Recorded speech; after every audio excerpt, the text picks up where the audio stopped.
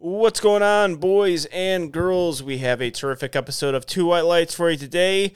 We had ourselves another snake draft. So our most unofficial co-host, Solana Lewis, along with Steven Singleton and Carrington Amati, joined Steve Denovi and I in a dynasty draft, a keeper draft for who we think is going to have the most success in powerlifting for 5 years. Or for the next 5 years. Steve breaks down the rules for this because there are some rules and parameters that, restricts who we can draft, to talk mostly about up-and-coming young lifters. So it's a big spotlight on up-and-coming young lifters. Again, I'll save it for Steve. He explains that does a great job of explaining it at the beginning part of the episode. But it's his draft, so you know what that means. Hot takes, arguments, back and forths, 5 rounds, 2 hours, lots to listen to, brings you right into that weekend. Make sure you are subscribing to Two White Lights on Apple Podcasts. Leave a 5-star rating there. Leave a review for us as well. Go on Spotify, follow us, leave a 5-star rating. Also, we're available on YouTube for certain episodes, ones that I think work for YouTube. So make sure you're subscribing there. Subscribe to twowhitelights.com. And without further ado, here it is. Two White Lights.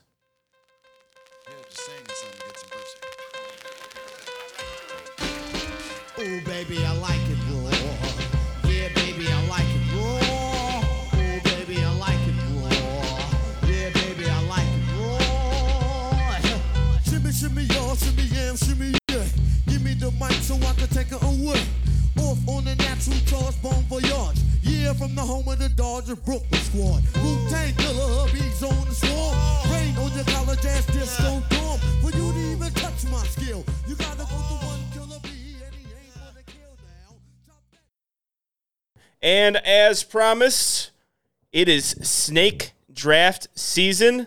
We got 2 guests on today to do our dynasty keeper draft. We got Steven Singleton.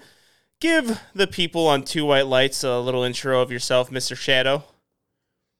My name's Steven. I compete in the USAPL 100 kilo division. I've been competing since 2019, and I am a member of the McHenry powerlifting team, as well as Team Nori. All right. And also, I'm going to say this from my end. We have him on because we're talking about a lot of young up-and-comer lifters. Steven is one of the better minds of this. We get into a lot of discussions on this. Also, I think you can mention, Steven, you're a fantastic coach yourself. Well, thank you. I appreciate that. You coaches a lot of people in the shadows. So a lot of the great lifters that you see possibly can be coached by Steven Singleton. You guys just don't know it yet. Or the ones having burner accounts trolling people. Those could also be coached by Steve Singleton. Or just the burner accounts are Steve Singleton. That's very true as well. Yeah, he's a shadow for a reason, ladies and gentlemen. So I'm probably going to refer to him as a shadow multiple times throughout the podcast. And also, we have Big Carrington on. This is your second time on Two White Lights? Yeah, I think I did that one under Fantasy League back in the summer last year. Yeah, but in case people forgot, give a little introduction about yourself. Also a fantastic coach.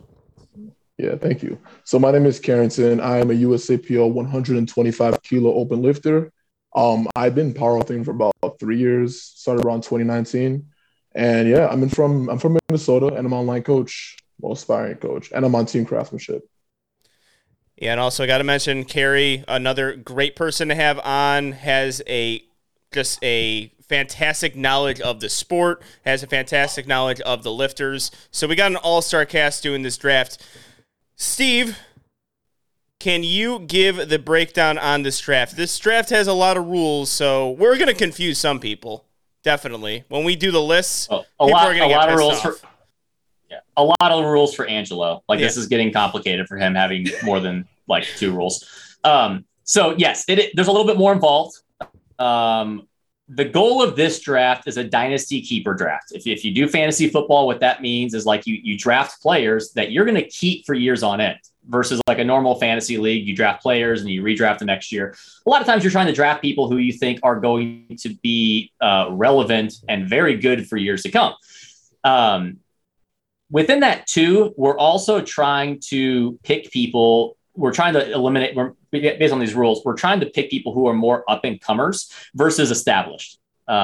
Like based on the rules, there are some people that are currently winning world championships that probably will continue to win world championships over the next 5 years, that are not going to qualify based on these rules because they're already like top level lifters. We're trying to kind of eliminate the fact that make it a little bit harder where we're not just picking the obvious picks of who we want on our teams, but trying to kind of see like, okay, here's the people that we think are going to be challenging these top tier lifters for years to come, and even looking at prospects who maybe are a little in the shadows and not given enough credit. So within this, lifters must be within the USAPL or IPF, aka drug tested. The main rule within this is the lifter cannot have won more than one IPF World Championship, one USAPL Open Championship, one USAPL Open National Championship, or one EPF Open Championship combined. So someone like Leah Beauvoir has won the EPF Open Championship and has won one World Championship. She cannot be picked. That is 2 total. Megan Scanlon has won one Open World Championship and one USAPL National Championship. Cannot pick her. So can only have won those once. Cannot have multiple wins in any of those. We pick those because those are the highest level of competition right now. If we are doing this next year, we might include the Arnold finale, but that has not existed yet. So really the top level competitions right now are IPF Open Worlds, USAPL Open Nationals, and EPF Open Championships. So the winner, we're going to be putting this on the Two White Lights page, just like we did last time, letting the fans vote on the best team.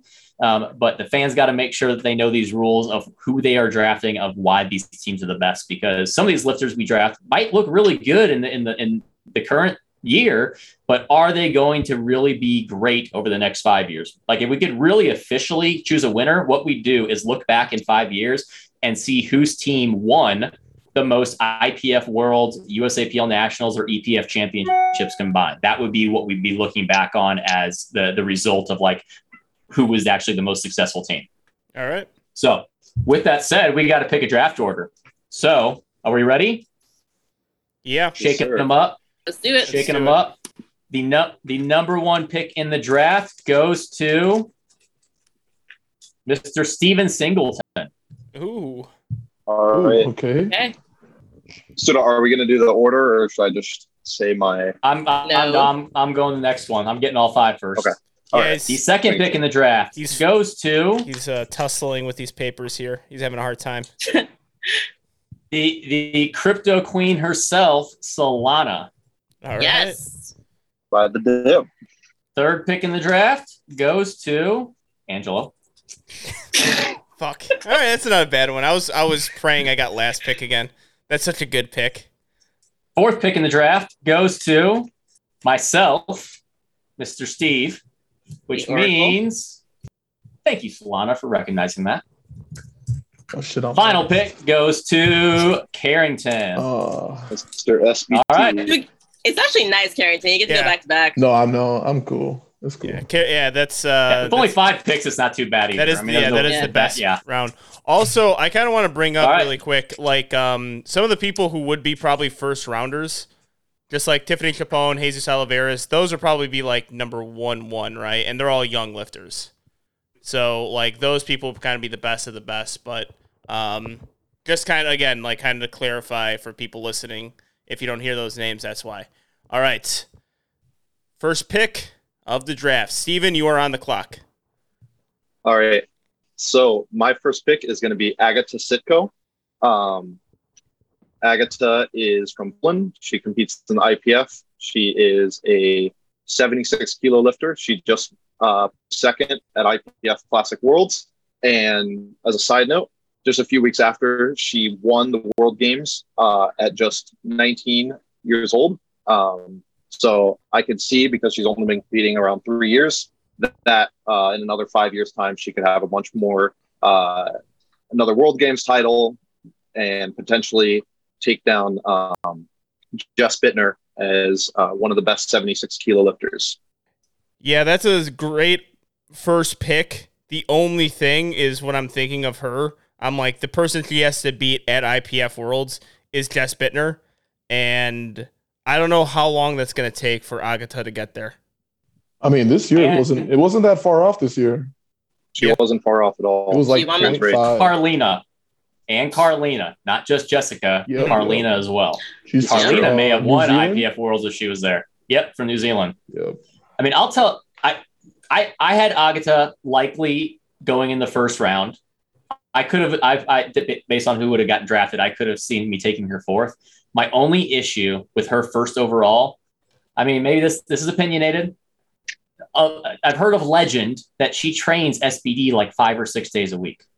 Is she going to be able to maintain this for the next 5 years? I say I mean, that's when opinionated. Maybe I'm wrong. Maybe I'm wrong on my thoughts on the coaching, but I think one of the reasons we've seen U.S. dominance because of the way we train, it is much more common over in some of the European countries that they literally like train SBD like 4, 5, 6 times a week. And there's a reason why I feel like we see a lot more U.S. lifters longevity being longer and their reign being longer. So that's my question mark there is, do we see her able to maintain these performances for 5 years? Yeah, also, like, she does raw and equipped, and she's very into equipped liftings. Like, when you're doing both and balancing both, it can hurt you in raw. So it's like, how seriously will she take raw? Will she always do equipped? Will she ever stop? Well, that adds to her accolades, though, right? Like, if you're dominating single ply in the World Games, then you're definitely an accomplished, established powerlifter, and especially if you could double dip. You know, no pun intended there, Solana. But if you could double dip there and you can go single ply, dominate that, and possibly beat one of the better weight classes or be at the top of one of the better weight classes in the IPF, I mean, then you're looking at some dominance that very few lifters have. You're looking at like Bonica Brown. I mean, I guess that's all what I can think of as far as single ply. Kim Walford. Kim Walford.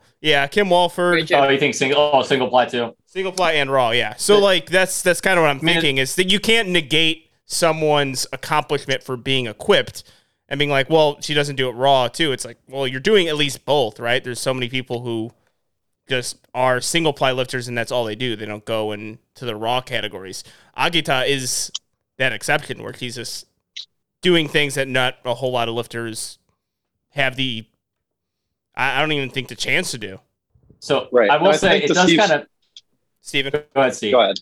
No, Steven. To Steve's point, just seeing her, like, I didn't even know she was only 19. And I think that goes to show she's already so refined at this age that if she sticks with it, she could continue to make the progression to become and stay the best in the next 5 years. So what I was going to say is, to clarify, we're doing raw only though. So I don't give someone like we're drafting raw lifters. So while in a GOAT status, like overall powerlifting, I would argue the equip side helps her. It doesn't in this. But what I am going to say, because we're going to specifically disagree with picks because it makes this more fun. But Agata may be the best prospect in powerlifting, especially on the women's side, that we may have seen in the last 10 years. Mm-hmm. I don't know if we've seen someone on the women's side since maybe like Daniela Mello and Amanda that like we thought could have such a high ceiling as Agata. Now, like Tiffany Chapone's doing amazing, but I don't think we saw Tiffany Chapone. It was like, oh my gosh, she's gonna like we thought she was still going to be challenged by like Heather Connor. Agata's to the point where like she looks like a prospect that could rewrite the record books like Daniela and Amanda did. Agreed. Okay. All right, moving on to second. Solana? My turn. Okay. I am going with Bob Matthews. Just hoping that'll slip. Hoping that'll slip down. Yeah. No, sir, he will not. I mean, it's kind of obvious why. Like the strength he's gaining at such a rapid pace is just absolutely insane. He had that 2050 total this year at nationals, and he's going up to 110. The best 110 tested total is 2105. He's gonna beat that by next year, and he will be the best in the 110 kilo weight class, period. Even watching him do tricep dips, like how can he be that strong in tricep dips? Like you're just strong in everything you do. It's like really an anomaly, but I had to choose him. And like the bigger he gets, the stronger he gets, and he's cool with gaining weight. So that's also very fascinating. I agree. Bob only started competing in 2019, and has already cemented himself as best lifter at USAPL Raw Nationals. After moving up from 93, it was a very easy, like he needed to go up already. So I don't see a reason why not. 110 will be like a good final destination for him, and especially in a few years, will definitely fill out nicely. Yep. And he's 24. Yeah. It's cool that, he's younger. So he's got a lot of time. Right. Bob would have been my number one pick, so I don't know if I can even argue this one. I think one of the biggest comparisons to make is the fact that, like, we kind of thought Ashton was untouchable, and Bob is starting to challenge him on total if they both have a great meet at a weight class down. Like I said it. I said at the beginning of the year. I said it even last year. I said he was going to be the best lifter in the world by the end of 2022, and I am looking good for that prediction. Yeah, Agreed. Yeah, you are. I think the craziest part about Bob is that he started like 3 years ago, totaling over 250 keys less. It's ridiculous. And he was a meme lifter. Yeah. It's proof you Right. can go from a meme lifter to the best in the world. But he wasn't I will give this him credit. He wasn't an obnoxious meme lifter. Like he wasn't trying to power lift. As soon as he decided he wanted to power lift, he took it very serious. Yeah. So he's never been a meme power lifter. But yeah, I don't know. Bob's incredible. He even the did tough part is seeing if he actually has direct competition though. If there's a negative, like how are we going to actually see him have direct in-class competition with where he's competing? Yeah, I don't know if that knocks anyone down, because I think just as far as formula goes, he's going to be up there with like the top, I think 3 best formula lifters in the world, best pound for pound lifters in the world. So I don't know, like that's kind of your direct competition in your weight class that pushes you to higher levels. But I do remember 2019 Raw Nationals, him competing as a junior, and just realizing that he was legit and he had a fantastic future, and I did not think it'll be this fast, because I saw him last year at Nationals in Daytona, 93. I'm like, okay, he's looking good. You see some good upside here, but as soon as he put on weight, we're talking about a different light, and I could only see him getting more progress. And he even did meme lifting well. He isn't like putting on the figure 8 straps, deadlifting 1,000 pounds with bumper plates and a deadlift bar. He did that crazy stunt lifting stuff where he was squatting 500 pounds in sandals, that he was doing what's that squat called, where you were picking up off the floor and then doing it for like reps. You see that shit like squat. No, it's not Zercher squat. Yes, yeah, that's what it was. He was doing like crazy shit like that. So he was even the cool type of meme lifter where you could even get respect from a lot of your peers. So yeah, I can't think of a whole lot of arguments against Bob though. All right, in that case. Is it my turn? Angelo? All right. Yeah. I'm going to do this. This is kind of a preemptive strike. I'm going to pick Austin Perkins mainly so he can't get on his story and say that he's underrated. Just going to get that out of the way really quick. Austin, because I picked you first overall, you cannot say you're underrated anymore in your entire life. But I think it's still a clear first-round pick is Austin Perkins. His best total is 800 kilos. He did that in college. We would be talking about him in a different light if Taylor Atwood didn't exist. And Austin Perkins, when healthy, could possibly challenge these guys for best overall lifter in the USAPL. And I think he's going to dominate the 75 kilo weight class. So you're going to get a lot of national championships out of him. I don't see anyone really challenging him 75 kilos. The only comparison would be to Taylor Atwood. And if there's ever a switch, if Austin Perkins decides, then that's when you were talking about him not dominating a weight class. But as it stands, him in the USAPL, I can't see anyone beating him. And before that injury, he was looking good potentially to challenge Ashton Ruska at the Grand Prix. Unfortunate injury, and I guess I'm going to argue against myself here. That was my hesitancy to take him, was that injury at such a young age. But I think his past numbers speak for themselves. His bad meets are 1,700-pound meets. There's not a 74 or 75 kilo lifter in the world not named Taylor Atwood who is coming close to that. My issue there, though, is Taylor exists. Because I agree. Like, Taylor and of any weight class almost, like, well, other than maybe like a Danielle Amanda comparison when they were in the 84s, it's kind of like Austin and Taylor. Like, they are so far removed from everyone else. It's kind of ridiculous. The only issue I have is the fact that Austin went IPF. He may not win a title in the next 5 years because of how dominant Taylor is. I would say with Austin Perkins, because that is a good point, Steve, and I think you have a legitimate claim there. But my thing with Perkins is that there's a young lifter in the sport who could be the next Taylor Atwood. I'm putting my money on Austin Perkins.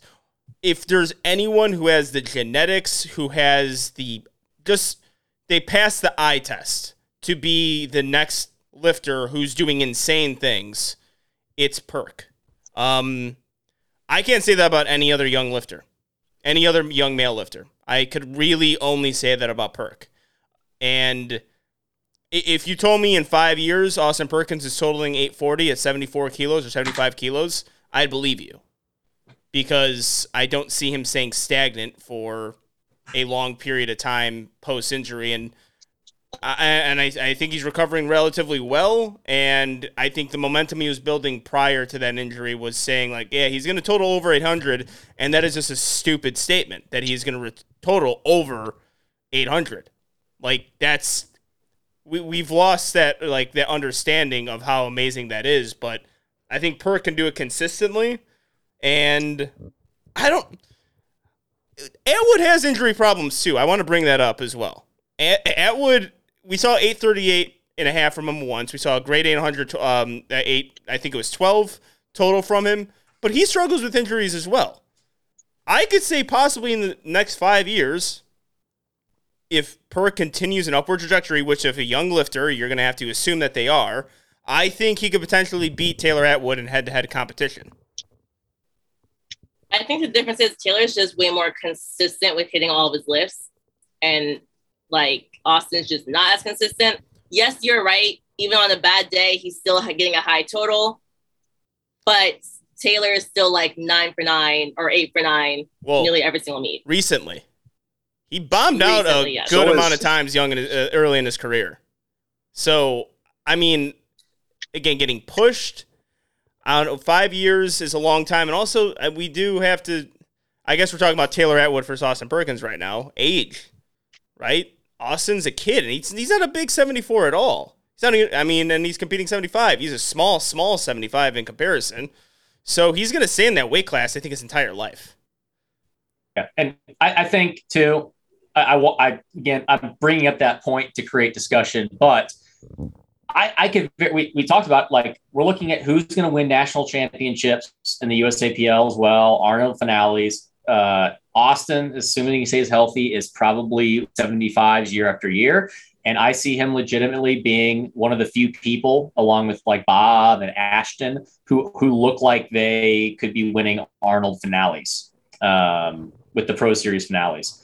As well as, like, if it says something, Austin is obviously the favorite game day athlete because he's the only athlete on the roster, not Angelo, and Austin, that has their own special stool at the gym just for them. Oh my God. Yeah, if you guys don't know, going to game day bathroom and you'll know exactly the specialized equipment they put in for Austin Perkins. It was very sweet of them. I did not get that special treatment when I was at game day. Any other thoughts on this from the Peanut Gallery? Steven, Carrie? No. I think I agree with Steve here. It's hard to say that because of Taylor, but I think people negate a lot. He still totaled 800 kilos, which is well over what any other 74 or 75 have done. And that would have, like, if he were to do that total at nationals this year, it would have blown away everybody. So I agree. All right. Well, he's going to see his name. Well, he didn't pick him first overall, so I think he's going to still call himself underrated. All right, Steve, what do you got? All right. I'm going just like I did with the GOAT draft. I'm going based off of research, not the sexy pick. And this one likely isn't going to get the fan votes, but I'm not going to lie. I think this person could be first overall, and that is Alexis Jones.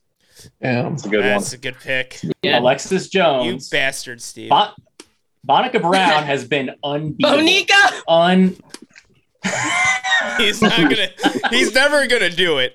He has stopped listening to this podcast. If he's listened before, which she definitely has listened before because she got really pissed off about her name pronunciation. She does not listen anymore because of Mr. Denovi. But continue. Bonica has dominated that weight class. Has dominated this weight class forever. Her total hasn't been touchable. I mean, Alexis totaled only 6 pounds less than Bonica's best ever. And I don't think any of us would disagree. If Alexis wanted to, she probably could have totaled like 20 pounds more. Like she left so much in the she left so much in the tank on squat and deadlift in particular, even bench too. She's going to total over 1,500. She's going to have the highest total ever in IPF history. She's from what we know, she's staying in USAPL, but it doesn't really matter. Wherever she goes, I think she's going to rewrite all the record books for that super heavyweight class and just be dominant and just do things that are absurd over the next 5 years. I mean, her progression is unreal right now. I don't know when she's going to stop. So yeah, I mean, if we're talking like ability to win championships, she's probably going to win any championship she's put in other than dots-based formulas because that's not going to favor her. Mm-hmm. She looks the part too. I agree with Steve here. Continue, Steven. I just think even based on like a lot of people see rapid progression and think like, okay, you're just going to fizzle out here. But she's made this rapid progression and I don't see a reason why it could just slow down a little bit and still she continues to progress and just has the best total ever. Like Steve said, she's only 6 pounds off of Bonica's best total. So I don't see a reason why she couldn't just hit that and then a little bit more each year and just stay consistent. It's tough to go to say anything negative because even also knowing when I did my podcast with her, most of the time she has programming that is like group programming. Like it's not even individualized programming unless she's on break and she's still progressing. She's a Midland lifter, right? Yeah. 2 Midland lifters taken back to back. Yeah. So just knowing that like when she has individualized programming and she's like, I think she did plating in the Nats. She did go into nationals. Now she has to go back to the Midland one. Yeah. Which so there was significant progression from collegiates to raw nationals, which should be a sign that maybe that group programming isn't working. But that's an entirely different topic that maybe Caitlin Berry covered on another podcast. But yes, yeah, Alexis Jones. I mean, this is a pick that in 5 years people are going to look back on and it's going to be a no-brainer. But I think people are going to look at this right now and there's going to be too many people that say, who is Alexis Jones? And that's unfortunate, but that won't be the case in a couple of years. I agree. Yeah, I can't think of too many arguments against this one. Steve, you bastard. It's hard to argue against you on this one. I want to so bad, but just looking at her lift, it's just clear. Her technique is beautiful. She's got the strength. She's young. And also, like it's one of those weight classes, too, where we don't have to really put up a debate either. There's not a big weight gap. It's her and Bonica. It's just clear, so you don't have to go through this any other sort of debate. I think she can take on Bonica next year, probably win, and then after that, I don't know how she gets challenged from any other lifter. Yeah, I would say the only thing that we can say negative is what I just said, right? Like, if that group programming starts to halt her, she plans to stick with just mid lane until she graduates. That's, I believe, 2 years away. So like that could be what holds her back a little bit for the next 2 years. That's a good point. All right, so we have Alexis Jones at 4. Now we got Carrington picking 5th, and he would pick first in the second round. So what do you got, Carrington? All right. So for my first round pick, I have Natalie Richards. I was hoping people forget about her. You did not. Yeah, so she didn't have the best U.S. run nats. I believe she bombed out on deadlifts. So she was obviously the favorite going in, and it was looking like she was going to have it wrapped up, but like her second, But obviously bombing out didn't do her justice. But I think based, especially on the weight class she's in the USAPL, she'll be dominating that class for a while going forward. Obviously, she has Celine Crum pushing her, but I have a feeling that Natalie Richards' top end is higher. That's just me, though. I would agree with you on that one. I mean, going into it, Natalie Richards was the heavy favorite. And then, I mean, you can't really predict someone's going to bomb out on deadlift, and I don't think that's a reoccurring problem. I actually think that's something you can fix. It was a lockout on deadlift, and a young lifter, I think you can fix that. And again, she's probably 1-1 if we're doing this draft and she wins nationals, right? Or she's probably within the first 3 picks because she's possibly the best overall lifter in the USAPL if she wins USAPL Raw Nationals. And yeah, the argument I have against her is Celine Crum. That is the debate here is Celine Crum and Natalie Richards, and I can't pick the higher ceiling between those two. So I'll throw a situation here that makes it that you don't have to worry about Celine Crum, and the fact that from the inklings I've got, they're both going IPF or are leaning that way. And if they do, Natalie is going to probably go down to 57 because she never even filled out that 60 kilo class. And then Celine will go up to 63. If that is the case, I actually like Natalie's prospect better. And that's not saying Natalie is better than Celine. I'm saying Natalie at 57 is more likely to win world titles than Celine at 63. And that mainly is because you're dealing with Carola and you're dealing with Leah Beauvoir at 63. Possibly. At 57, I think Joy Namani is more beatable for Natalie Richards. See, that's tough too with Joy, because I think Joy is incredibly strong. She has a squat issue. That's really it. I also think Lai has problems too. Obviously, she didn't make weight last year. How long could she stay in that weight class? I'm arguing against myself when I say that too. So, but I do think that if Natalie were to go IPF, she would have a higher chance than Celine going to beat against Laya. So I agree with you, Steve. And correct me if I'm wrong. Isn't that where Natalie had her success against Celine? Was in the 57 kilo. Yeah. Was in the 57 kilo weight class, because that was 2 wins for Natalie in that weight class. So that might tell you something right there. Natalie's probably a little bit more of a natural 57. Celine is probably a little bit more of a 63. Hey, Celine, again, I'm just going to throw this out there. Maybe that 60 kilo weight class was great. I don't know. I'm just going to keep on saying that. Maybe that middle weight class in between 57 and 63 was awesome. I don't know. Hopefully there's evidence that proves my claim right. But I like the pick. I was hoping that people would just forget about Natalie Richards so she could slip down to me. I was kind of banking on that. So thanks, Carrie, for that. All right. Any other thoughts? Anybody else have anything to add? Yeah, because you get to go. You get to go right after this. Oh, okay. My next one is going to be Jonathan Hill, and Jonathan Hill competed in a 100 kilo class, and he was he was a strong second place. Now, if you're watching, obviously, Bob, you're not paying attention to Jonathan Hill because he's so, in Bob's, shadow. But Bob's obviously going up to 110 at this point. Jonathan is a very light 100 kilo lifter. He could probably do 93 if he felt like it. Going to the IPF. So between second to, let's say, third through fifth, Jonathan was ahead of the pack, in my opinion. So I think in the coming years, he'll be dominating that class.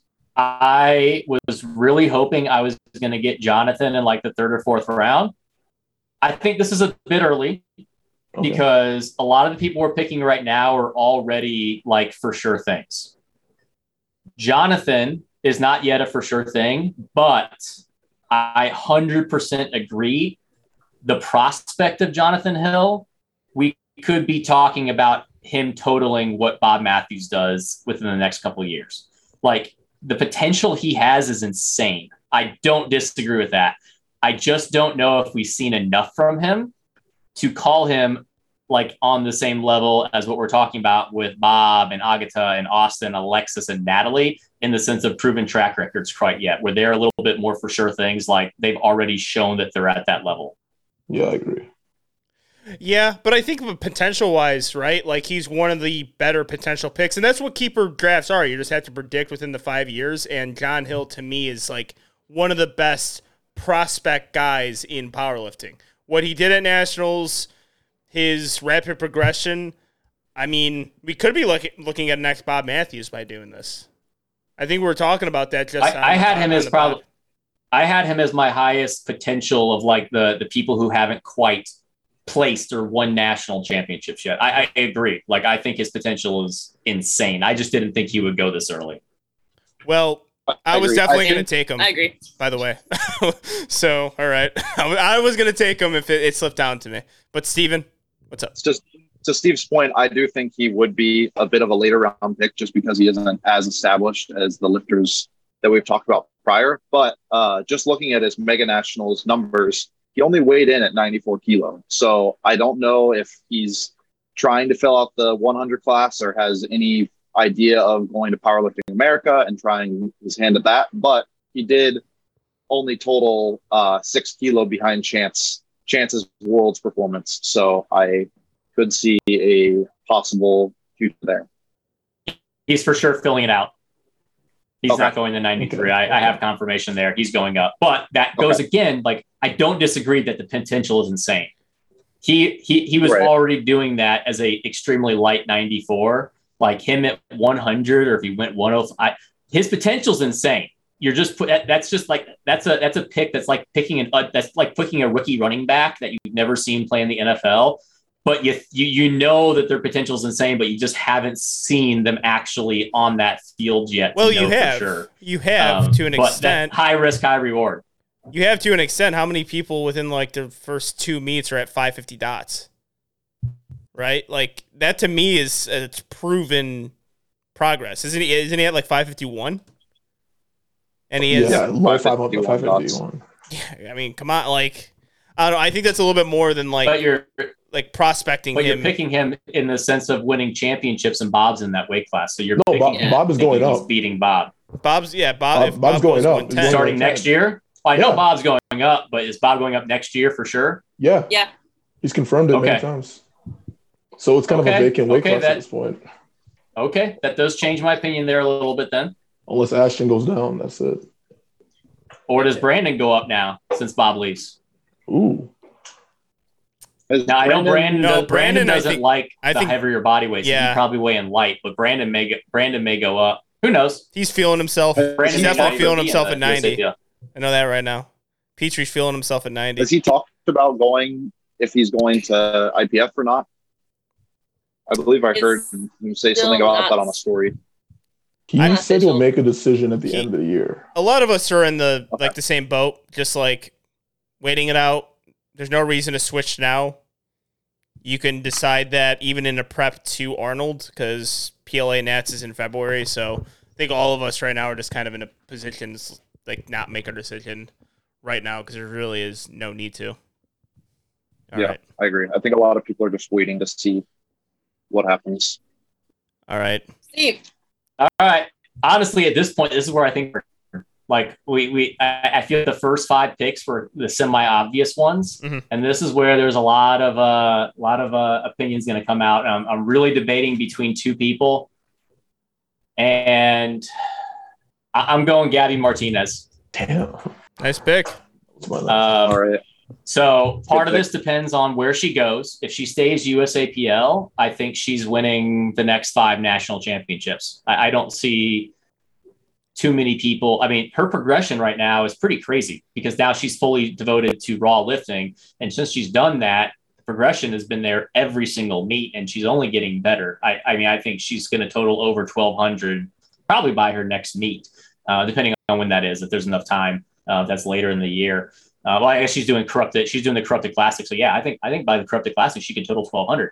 Now there's also inklings that she might go IPF, but that only benefits her because then she gets to go up to maybe her more natural weight class of 69 kilos. And you got Chandler and Marte Jenner there. But honestly, if I'm picking long-term, I'm picking Gabby probably over Chandler and Marte for the reason that I think Gabby has incredible like potential and a high ceiling because of what we've already seen since she has gone fully raw, as well as during that time, she's cut down to a weight class that in sense she doesn't feel like she's 100% comfortable in. So I think wherever she goes, she's going to be the favorite either in the 67.5 or in the 69 kilos in the IPF.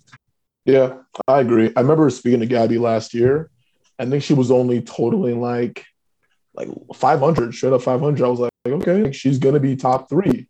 She made so much progression this last year, and it shows. And I think if she stays USAPL, it'll be the Gabby show for the next couple of years, honestly. Yeah, this is definitely a really good pick, Steve. I know that she wants to do USAPL and then go IPF maybe 2024. That's what she told me.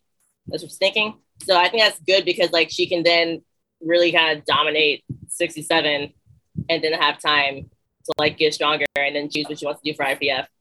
I know she's also thinking about cutting down to 63 when she does IPF. Yeah. So we'll see what will happen with that. I don't really know how I feel about it. Like, I think she could do 63, but she also has done a lot of cutting in general. But like, she's not like so lean that I think 63 would be like crazy. I don't know. When did you hear that? Because she sounded very much focused on Chandler and Marte on the Two White Lights podcast that we just did. We talked like a week after the podcast. Okay. Your podcast. Yeah. Oh, interesting. Yeah, I wouldn't have gotten that. She seemed very focused on that 69 kilo class. She did mention that as well, like in a conversation to me. But I mean, yeah, that's crazy. I advise against it. I would much rather see a 67.5 and 69. And like to Steve's point, again, I'm really looking for points to argue on because that's what my favorite thing to do is to argue with Steve DeNovi. But yeah, you're right. 67.5 kilos. She clearly shows that she is I think the favorite for years to come if she stays in the USAPL. Then if you bump her up to 69 kilos, she's one of the favorites to win that weight class as well. So really, it doesn't matter like if you're talking about USAPL switching over to Powerlifting America and IPF. Gabby Martinez is a strong competitor who could possibly win herself a lot of medals. Trying to find out something, trying to argue against you, I can't, and I'm angry about it. What happens when you do your research versus coming in just straight firing like Angelo's going to do here? Guns blazing. Guns blazing. Yeah. It's my turn, but it's also Leflar Bros' turn, ladies and gentlemen. Everyone, go to leftlarbros.com, and by the way, this is not delaying. This is not a stall. The stall. I mean, you can call it a stall, but I got to do the ad reads, guys. We're 40 minutes into the show. We got to get paid. We got to get the money here. This is why our bosses want us to make money. In between rounds, not before. I can't. I was fifth. I was fifth. There's no easy transition for me. So go to Leflar Bros, ladies and gentlemen. Buy yourself the best powerlifting merchandise in the game. They make you look good from head to toe. I'm wearing a dad hat right now. I'm wearing a Two White Lights shirt made by Leflar Bros. Also, they got joggers. They got some shorts. They got socks. They make you look good no matter where you are. In the gym, out the gym, on the platform, outside of the platform. Leflar Bros can make you look good. Also, follow them on Instagram. Check out the new designs. They come up with new dope designs. They continuously try to get better. That's why it's such good for sport. Also, they're getting better promo codes as well. Not only the best promo code in powerlifting, 2WL15, but you can buy the dip with Solana15 and also use ORC15. Use all three promo codes, 3 separate purchases. Make sure you guys are on leftlarbros.com. And I'm taking Celine Crum. Celine Crum is my second pick. Carrington, I thought you were going to go Natalie Richards, Celine Crum, which would be like the best 1-2 punch ever, right? Like in a sense. Yeah, I'm trying to make it as diverse as possible, though. Yeah. Well, it would be crazy to pick because they're essentially nearly the same lifter and they've been attached to each other for a long time in powerlifting. But yeah, Celine Crum had her triumph at her first national meet with her first national championship this year. Was able to beat Natalie Richards. And also, we talk about her in we're doing this a lot, right? Talking people in multiple federations, different weight classes. Celine will probably go 63 in the IPF. 63, okay. You got Leah. I am not confident with Leah going forward. I'm sorry. Over the next 5 years, she just missed weight for 63. I think Leah possibly is a more natural 69, and she does do 69 kilos because I think she'll end up dominating that weight class. So that eliminates one juggernaut from that weight class. And then there's Kalora, which, again, one of the best female lifters in the world. But we're talking about 5 years. I think Celine Crum could be on her path to proving herself to be one of the best lifters in the world within the next 5 years. I see a lot of progression from her. And also, if she decides to stick around the USAPL, 60 kilos is, I think, her perfect weight class. And I really see her... I could see her trading with Natalie Richards. If both of them were in the USAPL, I could see them trading a lot of national titles with over the next 5 years. And that to me is and also my logic, if Natalie Richards is a good first round pick, Celine Crum has to be a good first round or second round pick, right? Because Celine Crum beat her in competition. Well, I mean, in my opinion, what do you want, Steve? What do you want, Steve? Come on, what do you want? Well, this is nothing against Natalie or Celine. It goes back to the fact that, like, I picked Gabby because I think she is a lock to win USAPL Nats moving forward. And she is very, very likely to win 69 kilos moving forward, too. If Celine stays USAPL, she's going to continue to have a battle because Sam's coming down, too. She is not a lock to continue to win that weight class. And this is nothing against Celine. I am agreeing Celine is going to be one of the best lifters in the world. But she's got competition. But if she goes 63 in the IPF, even if Leah leaves, she's got Chiara Bernardi, who's only 23 to compete with, who Chiara has totaled more than Celine has. Yeah, but again, within the when you talk about Sam Calhoun, like within that 5 year span, like possibly next year, but then you're talking about just success over that 5 years. I think Celine would eventually just become the leader within that weight class. Or that perennial weight class winner. I don't disagree, but that might take a couple years. Versus, I think there's people still on the board that would be doing it from the get-go. Also, and then I guess with what I saw from her at the Arnold and what I saw from her at Nationals, she's just getting programming now, which it seems like any programming was good programming for Celine. I think she said that in one of her story posts, which I could relate to. It just seems to have benefit for her because she was kind of doing random things and coaching herself for her Carolina Primetime, her Collegiate Nationals days, or not. I mean, I know Dawson was coaching her, but it seems like she just has a little bit better programming now. That has a big effect on a lifter, and if they're able to continue that momentum. Any other thoughts on this? I just would probably put her in third round pick, only because kind of what Steve is saying, though, just like I see her definitely doing really well in 63, but like if she goes against Sam, probably in a couple of years she's winning and not just right away. So great pick, but like she needs to build momentum in 63 class. Wouldn't winning the national championship building momentum? What round would you have her, Steven? I didn't hear you. Third or fourth. Okay. It's off by a round. So whatever. Not too far behind. Well, yeah, whatever. We're off by a round. Splitting hairs here. Off by a round. That's where you should have her. But, yeah, I don't know. I would say Solana, like, isn't building momentum winning nationals? Isn't that, like, the best momentum you could possibly have? Like, you want to see her momentum. Build momentum. Like, that's the momentum. And best overall lifter, right? Me and Solana both don't disagree that Celine is building momentum. It's just that if we're comparing the weight classes, she's in a weight class that is not easy to win. Yeah, but, okay, the classes that are easy to win, though, does that make you better than a lifter? If you're in a weight class that's not stacked? I say, like, two national titles, like, one world championship in 63 means more than, say, 84 plus. You know? Well, only if Leah is competing, though. No. Or Carola. No, it's a stacked weight class regardless of Leah competing. You mentioned the two lifters. I don't agree. The two Italians. If Alexis beats Bonica, that means more to me than Celine beating beating Meg Kiar and Iris. Because Meg Kiar and Iris are great, but they aren't Kalora, legends though? like Bonica of that weight class. But how about Kalora? Like, and then also you got to take into consideration if she would beat Kalora, but again, right now, like she's not quite where Carola or Leah are. Okay, but But if you're, I think just being in a hard weight class shouldn't. I don't know. I guess that's going to be the argument of like what defines success. Because I think, I mean, we were having this discussion today.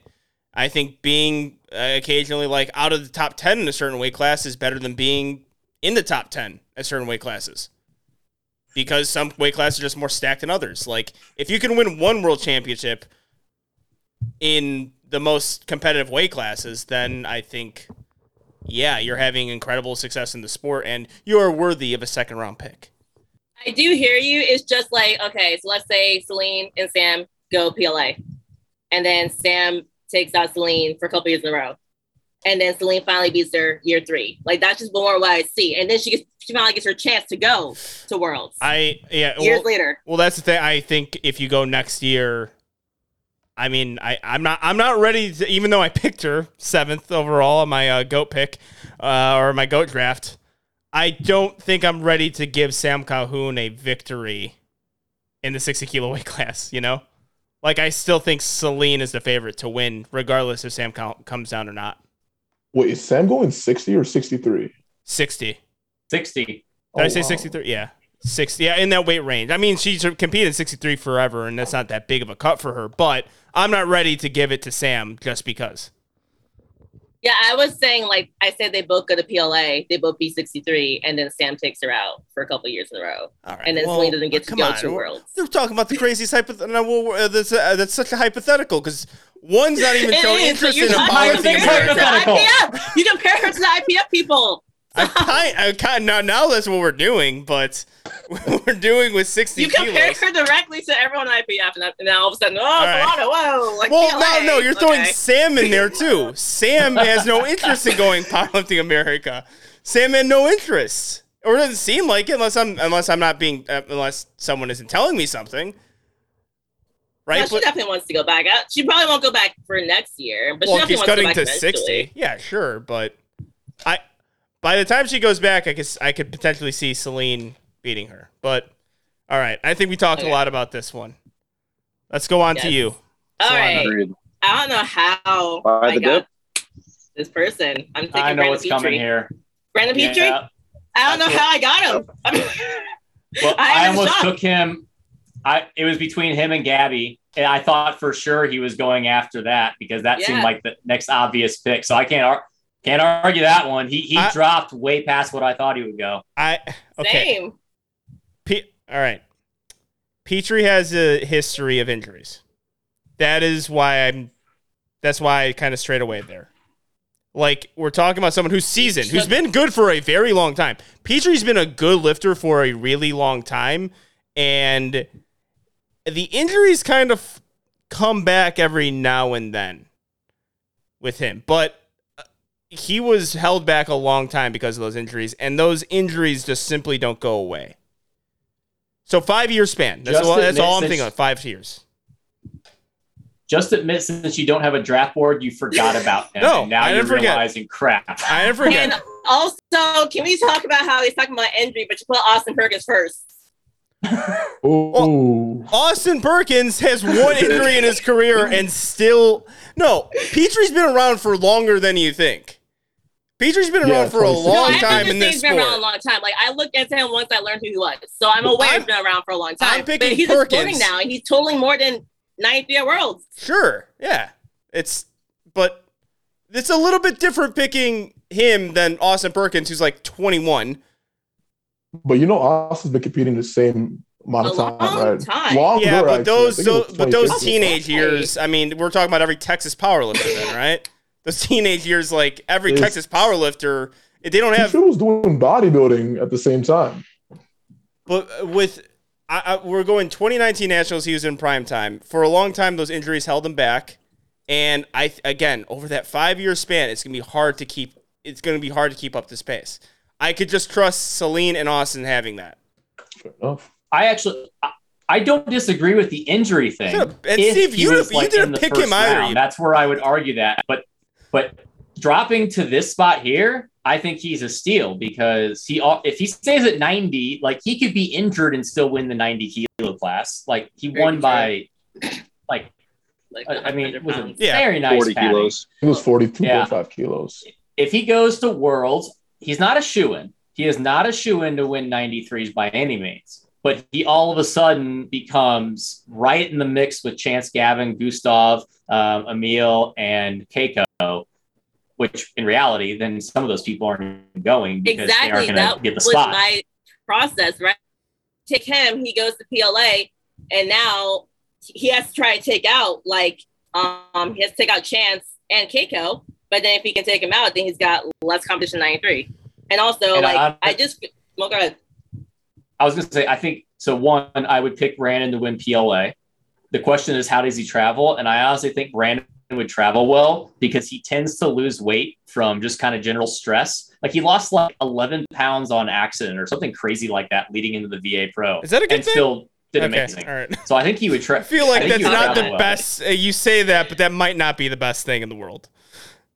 Just losing 11 pounds randomly, But it shows might not be great, right? I mean, I don't know. Just outsider looking in. I will, though. I mean, I will justify this because it is a fantastic pick in second round. I'm going to definitely admit that. When you take him into the most competitive weight class in the U.S. or in drug tested powerlifting, he's possibly the favorite. We got to see it, right? We got to see it head to head for me to really fully say that. But I mean, I'm giving him good chances. I mean, that's why after the USAPL Mega Nationals recap, I think I pretty much gave it to him that he's the guy to beat, in my opinion, right now for that weight range. So, all right. Agreed. Any other thoughts from anyone else? Because I just Peter's gonna get pissed at me. By the way, just I'm hoping for some of you guys to take some heat off me, but okay, whatever. We like the. I'm not going to. All right, Steven. All right, Steven. So my next pick is going to be Jade Jacob. Jade is 20 years old. She's a 57 kilo lifter from France. She totaled 480 kilo at Worlds, which got her second place. And I believe she was just chipped by Joy. And she is we were just talking about Celine and Natalie. She is just 5 kilo behind Natalie's best 57 total, while being only 20 years old. So I think we could definitely see her as she's growing up. Eventually, probably will go weight class, I'd assume, just because she's only 20 years old. And I think she can continue to do well. So Jade is definitely Jade. And I'm a snob for names, but it's definitely an excellent pick because realistically, she went out there and barely lost by a half a kilo. Now she does still have Joy, who, if she can get that squat together, because Joy has total more at Worlds, so she can get it together. Okay. She still has a big battle, but I'll say for where we are, this is a good pick. Yeah, I honestly think Jade could be in that discussion with Celine and Natalie, when you're drafting them, because Jade is younger. The progression is pretty incredible from her meet to meet, so I expect that to continue to rise. I mean, she's been adding almost every meet for the last 2 years has been adding 20 pounds to her total like clockwork. Other than I think there may be some that are kind of like sandbaggy meets because they do compete more over in Europe. Yeah, I think I thought she would go third round, so I thought this is a good spot for her as low second because it again I'm hypotheticals because we are doing hypotheticals. If Natalie goes over to IPF, I can see over the next 5 years Jade, Joy, and Natalie three-way battle year after year after year. And I don't think you definitively say one of those is the absolute favorite of her. Agreed. She also did win Europeans last year in the fall. Yeah, she's strong. Yeah, I mean, I think a really good pick there from one of the best up and coming lifters. Very young too. I mean, young for young, right? 20 years old. Who coaches her? Does Panitis coach her? I do not believe so. Okay. Another French coach. All right. So who picks now? Am I lost in a snake? Steven gets it again. No, Steven again. Yep. All right. So I was debating between this lifter and Jade for round two. The only reason I picked this lifter is because he has less experience on world level and national level as well, and that is Mr. Joe Bornstein. Joe is a 75 kilo lifter.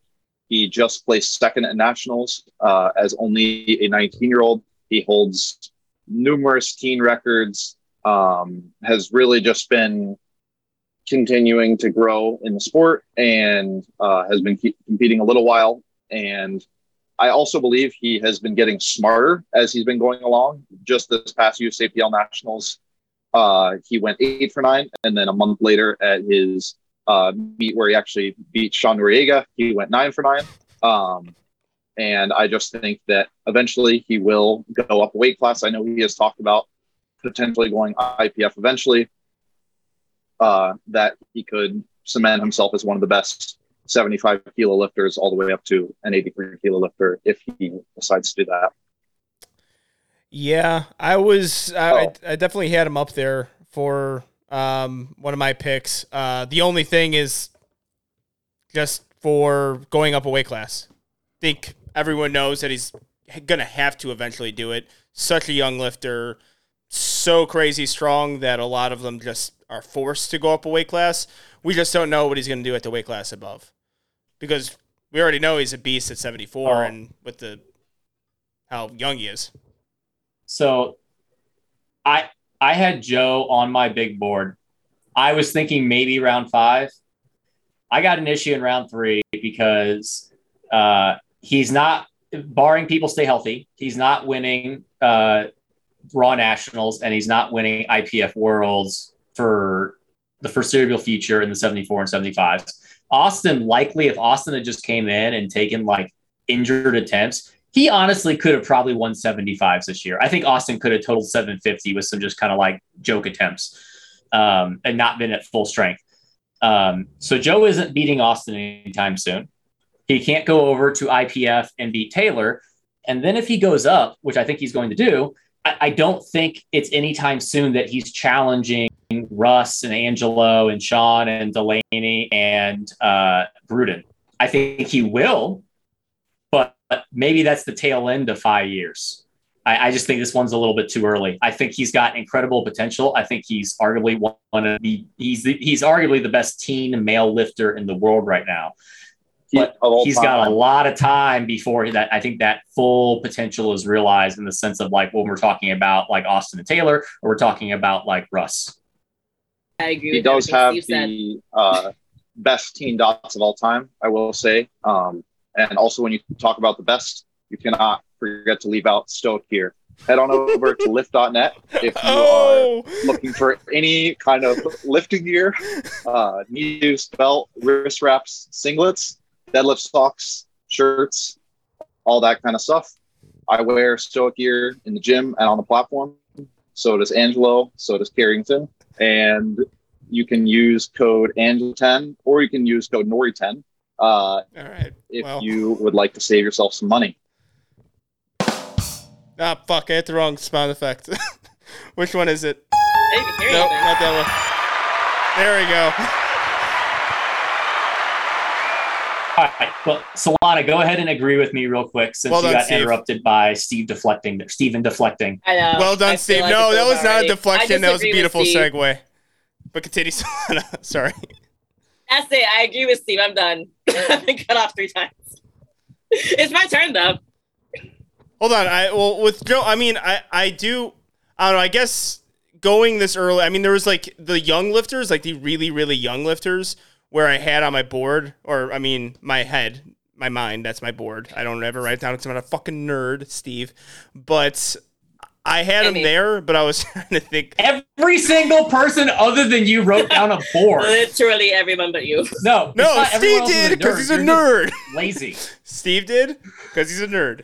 Let me move on to my take on Joe. It's like the curse of being too young. Like, obviously incredibly good, obviously great in the open. He's just too young.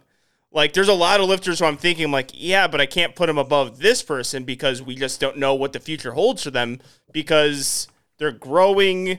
You don't know how they're going to fit into competition. Sometimes it doesn't always pan out. Sometimes it just, you don't get as good as the top guys and girls. So that's just kind of my with Joe Bornstein. Definitely should be on the draft, but round 3 might be a tad early. Fair enough. Okay. All right, let's buy the dip, Solana. I'm excited I get her. Carolina Tongotia is absolutely my 3rd round pick because has she gone to Worlds this year, and hopefully she traveled well, it would have been a 3-way battle and not just the amazing 2-way battle we had with Agata and Jessica Buettner.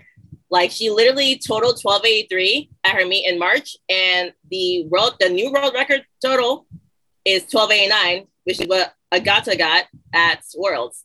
By the way, Agata does have the world record total because Jessica got it 2nd and beat her on body weight. So Agata has that total. So I think next year is going to be an amazing because everyone's talking about how they want to see Agata and Jess, and now we're going to have a 3-way battle. It's going to be crazy. Yeah, I'm going to agree here. I think this is probably the right place for her for the reason that we haven't seen her on the international stage and against these people. So I think that's where it's tough to put her in that 1st and 2nd round. This is where I think like she perfectly goes. Like Agata went 1st, which I don't think is out of the question. Agata should have been probably one of the first 3 picks, but the fact is Carlina could beat her next year. And that's where this pick I think is great. Mm-hmm. I bought the dip. I'm buying the dip and I'm investing more tomorrow. Yes. And her momentum's excellent from meet to meet. It's like just 20, 30, 50 pound jumps meet to meet. Has she been competing in a different federation? Because I'm on Open IPF and it says she in an IPF federation she's only competed this year in 2022, and then all our other meets were 2018. She was doing world powerlifting. Yeah. She did world powerlifting because a lot of New Zealand and Australia switched to world powerlifting for a while. And then they realized the person running world powerlifting was not a great person. So then they all switched back in New Zealand. But then New Zealand's been shut down, so a lot of people weren't traveling and whatnot. I know Carlina, she's a doctor, so I think that was the reason why she didn't travel. Was that correct, Solana? Basically. Okay, I see. I'm on her Open Powerlifting now, and there's a lot of gaps filled. Yeah, I wish Open IPF would list world powerlifting. That would be fun. That's a whole different story for people that don't know why that would be fun, though. Any arguments? Yeah, I can't really find it. I think it's a solid pick. It's hard. Yeah, it's a really hard person to argue against. And because we all are also in the 3rd round now, so this is where I think it's going to get a little bit contentious. We're not seeing like the most proven lifters. Aside from my lifter that I'm about to take, defending champion in the 48 kilo weight class, Jessica Espinal. Espanol. I'm going to pull up her audio recording that she sent me to make sure I'm pronouncing this name correctly. Okay, she told me she was eating dinner. It's Espinal. Okay, Espinal. All right. I'm going to probably edit out the fact that she was eating dinner. Thank you for the apologies, Jessica. But yeah, Jessica Espinal, I mean, right up there. We couldn't pick with Tiffany Chapone up there because she has herself multiple world champions, but this is the new up-and-coming lifter, right? And someone who's proven. She won 48 kilos and also right now is in a position to potentially challenge Heather Connor for the best spot. And I think within the next 5 years, you're going to see Jessica be the perennial winner in America. She's going to dominate, I think, the 47-kilo weight class. World stage is going to be a little bit more difficult, but I think the accolades for her within the next 5 years, you're going to look at some really great things, and the momentum and the amount of progress she's had just within the past 2 years has been unbelievable. Yeah, this is a tough one to argue against because she definitely can challenge Heather Connor, can definitely go to IPF Worlds. We'll be going against Tisha Pone, who is the best by a landslide, but I don't see tipping 47 for the next 5 years because she had a hard cut this year. So she'll be 47 probably next year, maybe the year after, but not for a whole 5 years. I think Jess has a better chance of being able to stay around the weight class a bit longer because she's just seems to be someone who can stay at this weight class and be comfortable for a little bit. So it's a good one. Yeah, this is about where I thought she'd go. I mean, honestly, I think she could have gone even higher if Tiffany Chapone didn't exist. The only reason I think this is where about Jessica should go is like 3rd or 4th round is because of Tiffany Chapone. Is like how long would it take for her to beat her, and can she beat her? Because the fact is both of them are 19 and 20, I think, respectively. that battle is going to be amazing for the next 5 years. That's incredible. That's going to be one of the best like rivalries, I think, in all powerlifting. It's just, can Jessica beat Tiffany? Because obviously Tiffany, one, has the advantage based on the total right now, but two, we've seen her travel and put up amazing totals. So we already know Tiffany can put up what, 20, about 20 kilos more than Jessica's currently, about 15, 20 kilos more while traveling to South Africa. So the only knock on Jessica is that Tiffany does exist. Otherwise, I think Jessica could have arguably been a first rounder if it was just Heather still. I think Jessica is likely going to surpass Heather within the next year and be the best 48 kilo, 47 kilo lifter in the US for the next 5 years. I think eventually we will see her move up because it looks like she was a light 52 already. So I wouldn't be surprised to see her be a 52 again within a few more years. But I think she can stay 47 longer than Tiffany. Yeah, I would say so. I agree with that. Any other thoughts on Jess? Okay. Steven. Or Steve. I apologize. Steve. All right. I'm debating this one again. It's between three people. But the person I'm going to go with, I've got to do this to make up for continually overlooking him, not going with him, and him continually proving us wrong. And I don't want to be on the wrong side of it. And I do think, if we are talking as of this day, he is the best 66 or 67.5 kilo lifter in the world, and that's Morgan Aquino Garcia. I don't know if he plans to go IPF. I don't really feel like he does. I don't think that's a motivating factor because he just likes to compete once a year. But I look at over the next 5 years, it's almost tough to go. I like Dan Clements too, if we're looking like the future, and even Joe Jordan. I like him too, but I don't. I've gone against Morgan too much now to go with Dan. And I'm not going to be wrong on this one again and pick against Morgan. Morgan has been proving me wrong too many times. And what he did at Nationals this year makes me think that there's a lot more to come. Oh, okay. Hold on. I don't want to be that guy. Morgan's a fantastic lifter. We overlooked him. I think he's in his 30s. So that means something to me. In 5 years' time, he's going to be 35, 36. Dan Clements is in his mid-20s.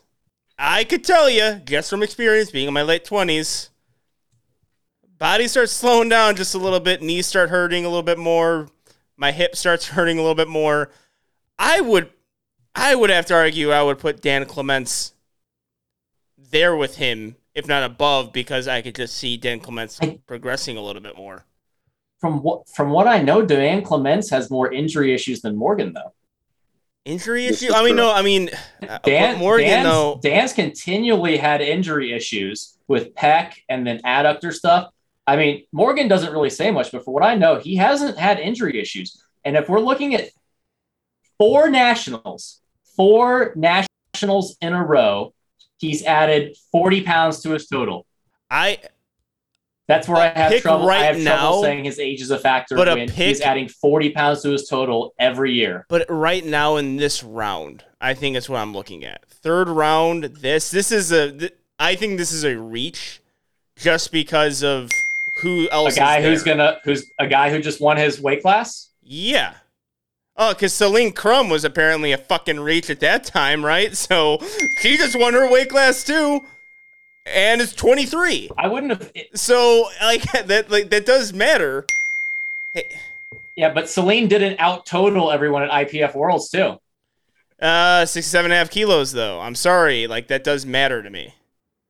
Morgan's gonna again. Stephen Carrington. I'm gonna take all the heat in this episode. So don't even worry about being a guest on 2 White Lights. He was 67.5 kilos. We can't say that he's. That's too many kilos to give up for me to say, he's the best 66 kilo lifter in the world. Do I think that? Yes. But am I going to say, there's this long, sustained thing? Even Dan Clements here, if you pick him, is a risk because potentially he's not going to stay in that weight class. So I'm just, with the up-and-coming lifters, I don't know if I could put Morgan Aquino Garcia in the same realm. Next 5 years. Remember, this is 5 years. So too. And yeah, 5 years from now, if we look even 5 years ago, most of the top 66 kilo lifters are not in 66 kilo anymore or in the sport at all. Well, isn't that a benefit of Morgan? Is he's 32, he's already grown into his weight class. And people are discussing like I'm saying 5 years. Let's say he just competes for the next 3 years and wins 3 national titles in a row and doesn't win the last 2. Well, you're saying for a lot of other people, you're picking them now thinking in 2 to 3 years they're going to win national titles. What's the difference there? Well, do you like? I'm talking in a 5-year span. Yeah. In a 5-year span, I think Morgan's going to be dominant. Maybe it's not the full 5 years, but if I'm taking all 5 years, I think he wins multiple championships. Yeah. Maybe a couple. Yeah. I don't know about a full 5 years. Even a couple. I'm agree with Steve on this one. I'm not gonna lie to you. Like, thank you. All right. Why is that, Carrington? Just because, like you said, he's continuously proved you wrong year after year, and he keeps adding to his totals consistently. Twice. Dan is just he's a stronger lifter, but meet to meet, it hasn't been there at the national level. That's just how I feel it. Yeah. Oh no, you are right about that. I'm not ready to just be like, okay, Morgan's going to win multiple national champions within the next 5 years. I just don't know if I'm ready to say that. For a third round pick, it's not bad. That's where I'm going to disagree with you. I think for a third round pick, I would have gone with a few other people here. And that's with me not having a draft board too. So, I mean, Steve's researching this. Anything else? You guys want to take a shot at Steve? Are you guys sure? He's sitting there kind of pompously right now, and it bothers me. Yeah, only one person still wants to doubt, and that's you. I don't think he's going to last a whole another 5 years. I don't either, but I do like he'll probably last like maybe another one or one more. Like, okay, we are picking people who will progressively become really great and win in the last couple of years. So when you said that, I was like, oh, all right, I can understand the logic. Carrington, that's fine. Next pick better be me, right? Okay. 29 years old. 29 years old. Just pick me, right? I mean, my next pick, I have Kevin Buddha. Oh, I have that's him. a really good pick. He competed at the 125 weight class. That's what I competed at too. And the dude just showed out. Like, he totaled over 2K. Like, he totaled almost 2,100. And he's like 22 or something. Like, he's young.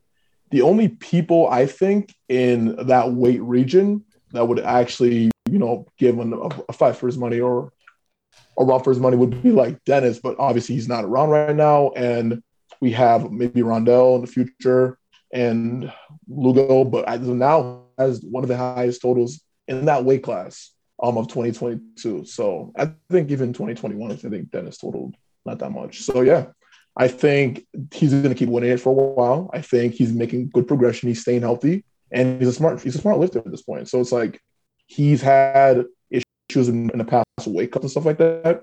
This weight class, so I think he'll keep winning. I really like that pick. I really like that pick, especially because it's 125 kilos.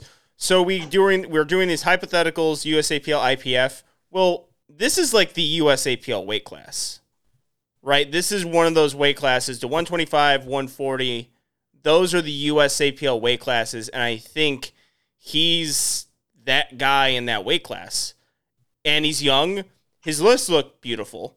That's another thing that I look at when somebody makes their lifts look effortless. The reason why they look effortless is because their technique is so strong. So when you continue with awesome technique, a good game plan, a awesome mindset like Dennis has, in spite of him like an anime, you are going to see a fantastic lifter going forward. And I think in that weight class, yeah, it's a good pick. I heard the anime jab. Yeah. Oh, really? Yeah. All right. Anybody have anything to say about that? Or I'm trying to see here. No. I know he's not far behind Dennis's best 125 total. Yep. I think he is still a little bit premature to say that he can beat that, but also he has just moved up to 125. I believe he was only planning to go up to 120 because he was just 105 at Legion Nationals in 2021. So it has been a big jump up. So he definitely does have more ceiling to go as a 275 pounder. So I don't think it's out of the question to say that he could total more than Dennis's best USAPL or IPF total. Yeah, I'm just talking about from a progression standpoint. Like a year ago, he had, I think, a total of less than 300, 330 pounds less a year ago. You give him one more year, he'll be at that 970-ish total, really quick. And I think it's his next goal, he said, over 2,100. So good pick for sure. All right. Move on to my fourth round. Yep. All right. So I'm between two lifters right now. It's for two different reasons. Both of them got second place. Both of them are in a similar weight class. But for my fourth round pick, I'm going to pick Mr. Angelo Fortino. Oh my God! You did not need to do that. I was joking. No, I was going to do it anyway because it was between you or Anna. But right now you have the higher total. I mean, you guys are in similar situations, like second at USA Run, second at IPF. Whoa. We got third actually, didn't he? Yeah. People think he got second. He got third. Actually, he could have pulled I think people think that he won IPF Worlds. I think there's there's a population of people who think that he won. Angelo, you've totaled 800 kilos, 3 times, right? Four? Yeah, 4. 4 times. So you're consistent. You're making progress. Who's keeping track, I don't know. Yeah, I mean, second place this year, making progress year to year. It's tough to say if you'll continuously win, but I think you're on the trajectory where you're surpassing numbers that would have won a year ago, and you're making more progress in your competition at this point. So that's why I have you at fourth.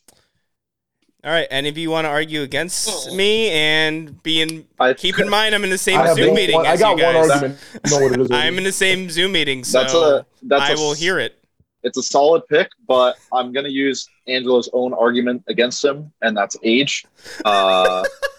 You're old, sir. You're old. I'm not the oldest guy here, though. That's an accomplishment for me. I'm not the oldest guy selected. Who's older? Morgan. Morgan's older than me.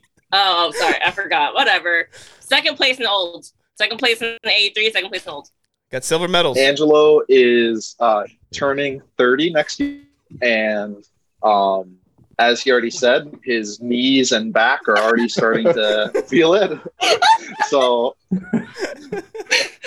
in another 5 years, I don't hesitate that he's in a similar criteria of Morgan, that he will do well in the next couple of years. But I think if we talk 5 years, that might be when he turns into full podcaster or powerlifting and is retired from powerlifting. All right. Well, that was about what I expected from Steven and pretty much everyone else here. Yeah. I don't know. Anyone else want to say something? I don't know what I could do in this situation. Here's my unbiased take. I have Angelo on my board. The tough part about picking, honestly, a lot of the 82s is the fact that everyone's so close. Obviously, Russ is the man to beat. Everyone's got to go through Russ. And it's when do you think people can start actually beating Russ? And then after that, then you got to say, okay, do I think Angelo is the one to do it? Do I think Gruden's the one to do it? Do I think Noriega's the one to do it? Do I think Delaney's the one to do it? Do I think Gerald Scott's the one to do it? That's the question. Is a matter of opinion. So if Carrington is the most confident that Angelo is the one to beat Russ, I don't think this is too high of a pick. But you got to be pretty darn confident that's going to happen to make that pick, because you could be talking about someone who never wins a national championship because of how loaded that weight class is. And there's legitimately 5 to 6 people who could be winning that over the next 5 years. No, I agree. I would like to point out that I was once featured on Rising Lifters at the age of 28. So I have fooled people in thinking that I'm young, because Rising Lifters is predominantly a Sean Mills page from just when I was on that page. Yeah. So they really spotlighted like Young LA sponsored athlete page, 17 through 22-year-olds. And then I was thrown on there one day. I'm like, all right, I don't know why I'm there. But thank you. I believe he actually runs the page, and it was a dare to post Angelo as a rising lifter. So that's how Angelo ended up on there. And that's why Sean's posted so many times.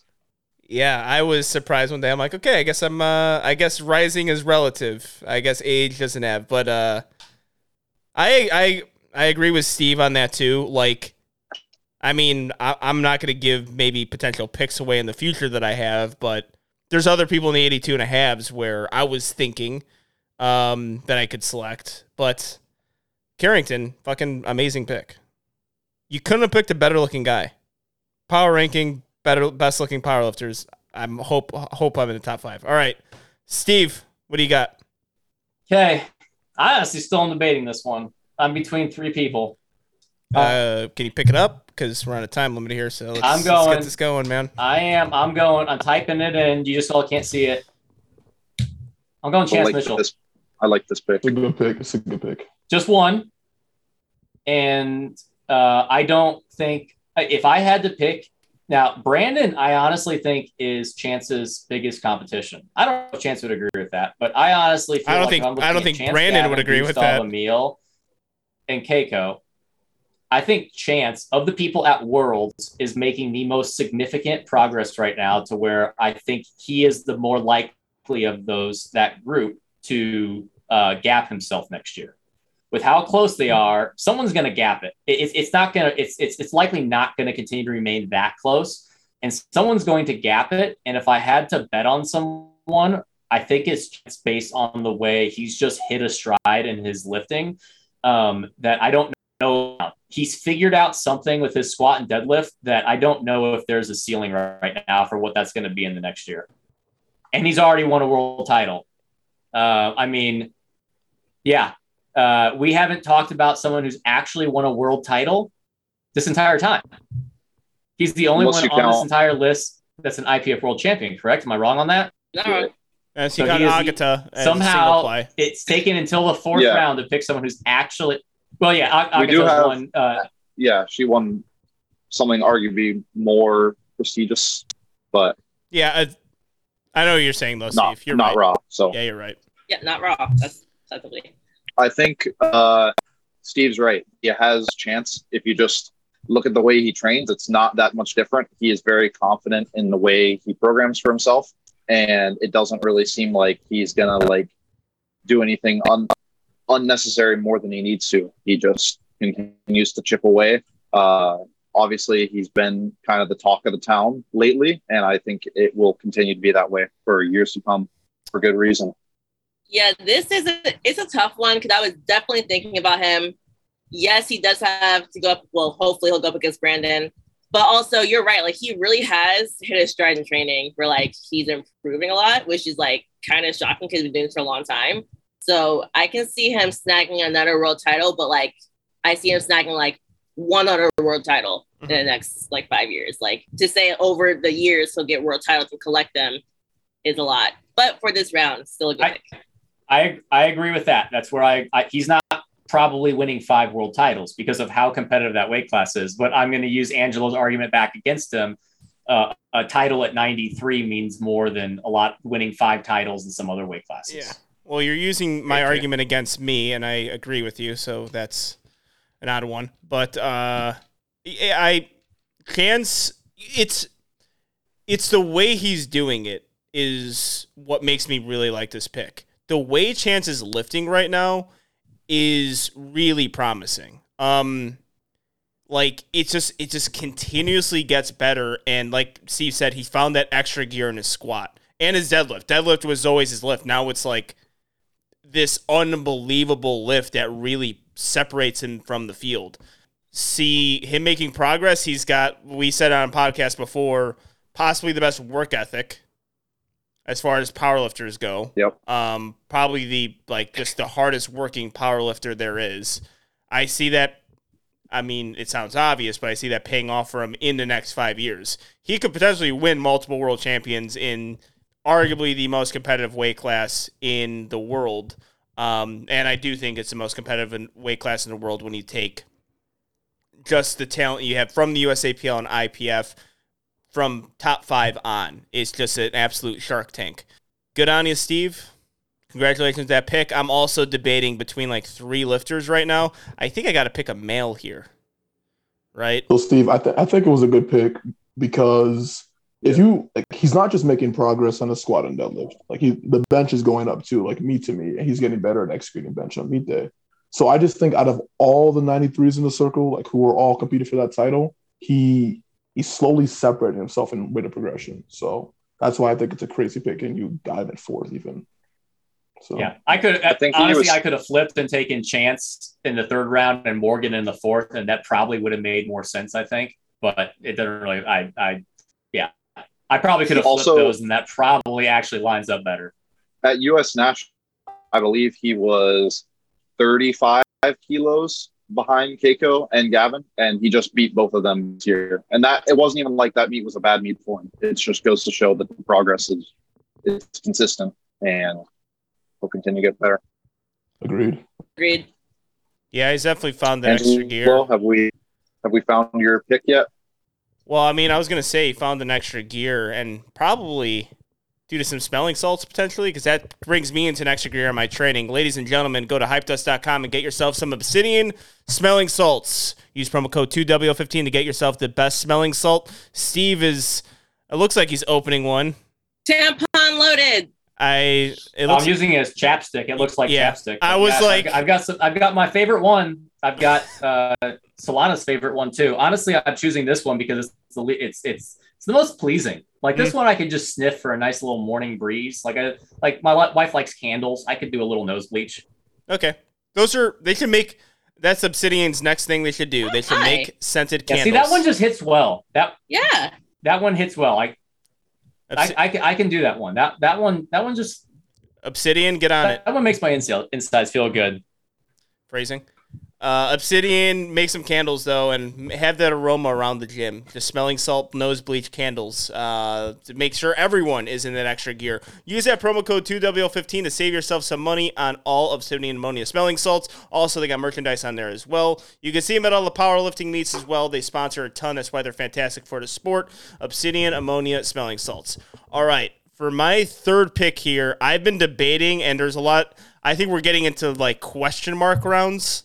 Like 4 or 5, because I got a guy I really want to pick right now. Who would have thought my team would have been full of females? I usually got the label as a misogynist, but I'm proving people wrong, huh?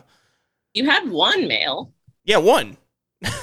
I'm one, but the next one, I'm leaning towards another female lifter, Caitlin Berry. I want to take her 4th. I think she's going to go eventually. Caitlin Berry, I think when we done podcasts, is one of the young female lifters that me and Steve have really had a lot of confidence in. She's in a stacked weight class, but again, if you could win one of those national championships or world championships, it means a ton. And Caitlin Berry is that young lifter who I could put a lot of stock in. Yeah, we've seen her compete. We've seen the potential there. We've seen what she did at this year's nationals. I like her going within the next 5 years, and especially what we've seen from nationals to nationals and what she's done collegiately. I don't 100% disagree with Caitlin going in this 4th or 5th round, and I'm not going to say the name and give it away, but there's someone who's younger than her in basically the same weight class that totals 50 pounds more than her that is still on the board. And that's where I have an issue right now with Caitlin going before this person I'm talking about. Well, fantastic. Can't wait to see this one. Yeah, I can't wait to hear that thing. Wait, are we all missing it? Are we all missing it, or is this the nerd over here making us look bad because he did his homework while we're all planning on not doing our homework? Well, now everyone's looking for it. Now that's not even fair. Yep. I'm looking for it. I was looking to draft her. Yeah, because I shouldn't have said anything because this is the person I was thinking about taking the next round because I can't believe this thinking of the person and I didn't think. Okay. Any thoughts on Caitlin Berry though? Basically the same weight class you said. Or the same exact weight class. The same exact weight class? No, basically the same weight class. Oh, then I know what you're talking about. Then I know. Caitlin's a great pick. She's gaining a lot of momentum very quickly. With the momentum she's gaining, I can definitely see her taking some national championships, especially even if Celine stays. Yeah, I can still see her over a couple of years beating her because she's really gaining momentum. Mm-hmm. Yeah, this is, I guess when you get into the fourth or fifth, it's like really good young lifters who have not yet won like a national title. And that's kind of, or yeah, someone that you're like banking on being a really good pick within the next 5 years. But I could see as well. I might be saying something here. I don't think Caitlin really has aspirations to go the IPF route as much, especially since she's at UTSA and we're going to continue to do collegiate stuff with USAPL. So she's likely going to be in the 60 kilo class, and she's still growing into it, I believe. So I see her being here, and like, even if Celine and Natalie don't leave, I mean, Caitlin probably, we projected her to be in that battle next year. Like, I think next year is going to be a 4-way battle with Celine, Caitlin, Sam, and Natalie.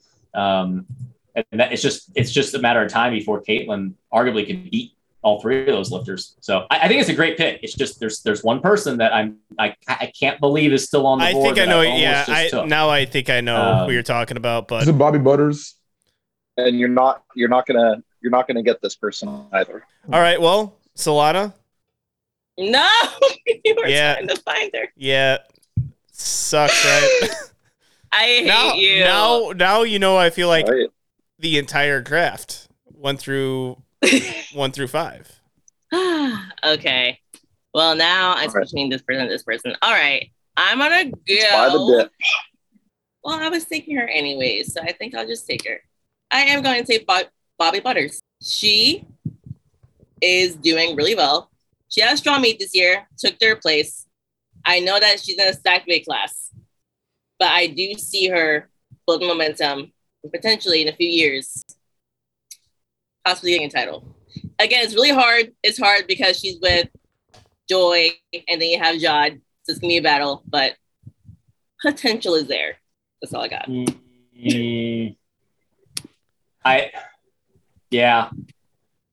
If Natalie goes over there in particular, I don't think Bobby gets a title with Joy, Jod, and Natalie over there. Bobby has incredible lifter, but she's kind of been at the same total now for 2 years. She's went 1021, 1037, 1048, 1053. So like maybe 5 to 10 pounds of meat. She'd have to find some new kind of gear or do something different to kind of hit kind of a next wave of progression to kind of speed that up to catch. I mean, right now, Joy has totaled 1080. Bobby would need almost, based on her current progression rate, almost 2.5 years to get to where Joy already is. Yeah, I would a fourth round. I don't know, fourth round though. Fourth round though. You know, like one of the better young lifters, stacked weight class, fourth round.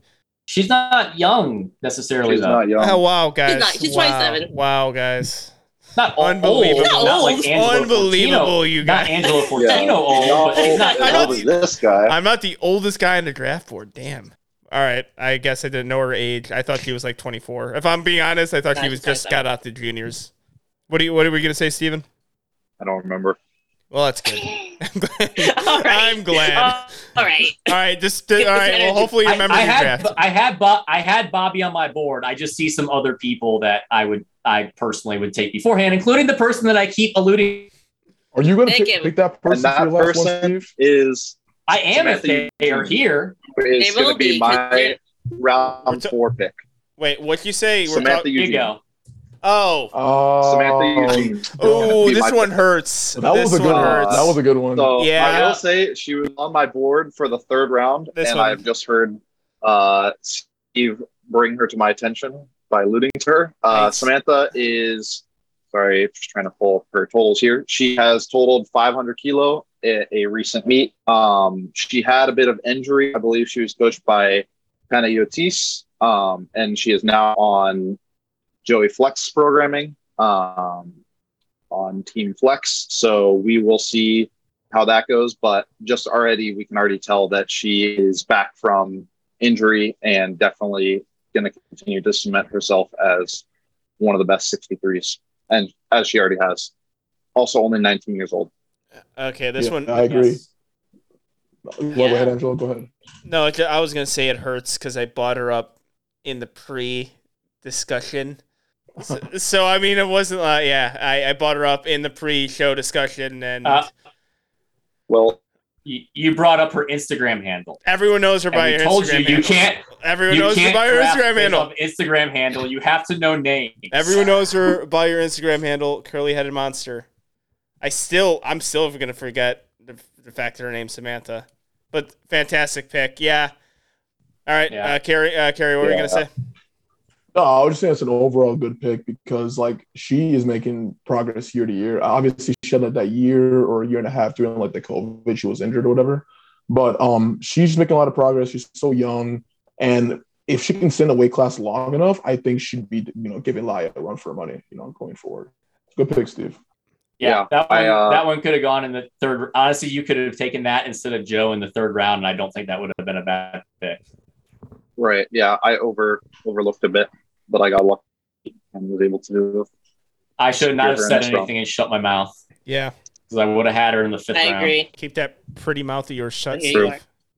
But, yeah, that would have been... Yeah, that was because you wanted to argue against me so bad. You couldn't help yourself from actually giving someone another pick. You just had to... You had to argue against me so bad, and I mean... That was... It hurts you in the long run, so it makes me happy. It's worth it now Yeah. to know that it's worth it. I don't regret it. I do want to bring up, though, because she's been on the scene for a while. I remember when she was lifting, when she was 17, insane weight, and the hype around her was huge. Then it completely died down when she was starting to get hurt. It's rare that you see someone rebound from that. She rebounded, and she rebounded hard. I remember talking to, I think, Flex at the meet in San Antonio, the one of Texas Strength Classic, and he told me he was coaching her. I'm like, okay. I'm like, that's a good sign because it shows that she wants to continue in powerlifting because we had a whole show about it, right? At what point are these teen phenoms going to burn out? And that was one person who seemed like they've completely burned out and they couldn't keep up the momentum. But that recent meet she's had, she's here. She's fantastic. And she's going to be good for a long period of time, it looks like. All right, what's your next pick then, Steven? Yes, sir. All right. So I have so many people that can go in this round. But I'm going to go by the tiebreaker, which I think will get me the most votes based on the Two White Lights fan base. And that is going to be none other than Sean Weeze Mills. Oh. Yeah. So that is not an allowed pick. Yeah. If you are... He is not an open lifter. So if you are living under a rock, you are missing out on the show that is Weeze. Sean is a 110 kilo at the moment junior lifter, will be competing in the open sometime in the next 5 years, probably. Whenever he has to. Next 5 years. Sean's best total, which was at junior nationals, he would have placed third at this year's open nationals. The progression has been there. He only first started competing in 2019, totaling just in the 600 kilos. And is already well into the 800s. And I completely could see Sean continue to grow into the 110 kilo class because he is sitting a lot underweight.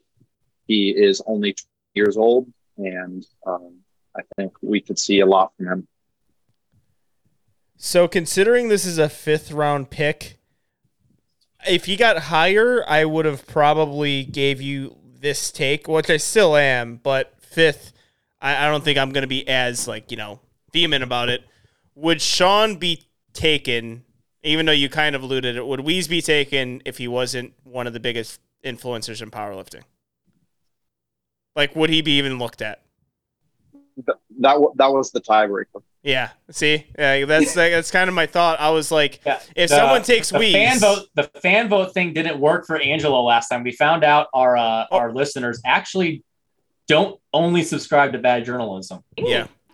Also, when the clones see the voting polls up on Sean's story, I think they'll come running to vote for Mr. Weeze. I had Hack and I didn't win. Yeah, I'm sorry. Sean has some clout, but he doesn't have John Hack clout, and John Hack couldn't even carry me to a win. I mean, Also, And John Hack Not a doesn't lot have of followers. John Hack doesn't have clones like Sean has. Ye- There are It- endless amount of clones. I'm gonna. John Hack doesn't have Oh. YouTube. I'm, Yes, he does. He has the Iron Rebel one. Oh, I don't. I've Iron never Rebel subscribed. basically is his YouTube. I don't know. And actually, I think John Hack does have a YouTube. If he does, not big enough for me to know. So Well, Angelo, I Uh, hope you're happy I waited all the way till the 5th round. to Yeah, pick yeah. him. You so if I was like kind of waiting, Oh. like if someone takes him earlier, it's like, would he be in this because would he be in this conversation if he wasn't one of the biggest influences of powerlifting? Because he's a good young lifter, but I think there's a lot of young lifters who have proven a lot more in the sport. But I will say, with the reason why I don't mind him 5th and being taken at this round is because when I look at Sean lift, I could see the potential there. He's one of those lifters. He looks like a veteran. Yeah, he has got really good technique. He handles himself well on the platform. The progress is there. He's making substantial progress. Looks like he's continuously making progress block to block. All that stuff is there for Weeze. The fact that he's taken 5th is like, okay, I could see that. That works. But I'm just saying, like, if he didn't have the name attached to him, would anyone be drafted? And I think you already mentioned that you probably wouldn't. So And I this couldn't is even get the my thing, hot take off. Again, this is where I'm going to argue back for Morgan. Morgan is more a current pick and may taper off after 5 years. Sean is definitely like a long-term pick. Yeah. He's obviously in a very stacked weight class. I don't think I'm saying anything he would say. He's not winning that weight class anytime soon. You're hoping in 3, 4, 5 years, he grows to be winning that weight class, whether he does IPF or USAPL. I mean, I agree with Angelo. I think if he isn't Sean Mills, he might not get taken because, I mean, we have on my draft board, I've got people who have world championships that are still not taken. So I had Sean Mills on my draft board, so I don't think it's a reach to take him in the 5th round. But I do think it was a bit of a clout. Well, I agree with Steve. I mean, go ahead. oh no, you can go, Kerry. All right, so I agree with Steve. It's the 5th round, and I don't see Sean, in 5 years beating Bob. Bob's also going up a weight class and just going to keep getting stronger. If we're talking about winning national championships, so I don't know. I don't think it's. I could see Sean going over to the IPF and beating IPF and winning one. Quarantine Clement, though. There you go. But that's where you know what? Honestly, you're taking Quarantine, and Quarantine's total more than Sean, and as young as the same age, right? No, the Sean versus Bob theoretical battle goes back kind of to the Perk versus Taylor. Like they're both like potentially could be way over everybody else in their class, but still Bob could have a bit of a lead.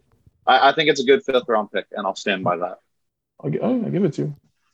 There's also all the lifters same age of total the same, or not more, but there's gonna be huh? Who? Anthony McNaughton. Isn't he 23?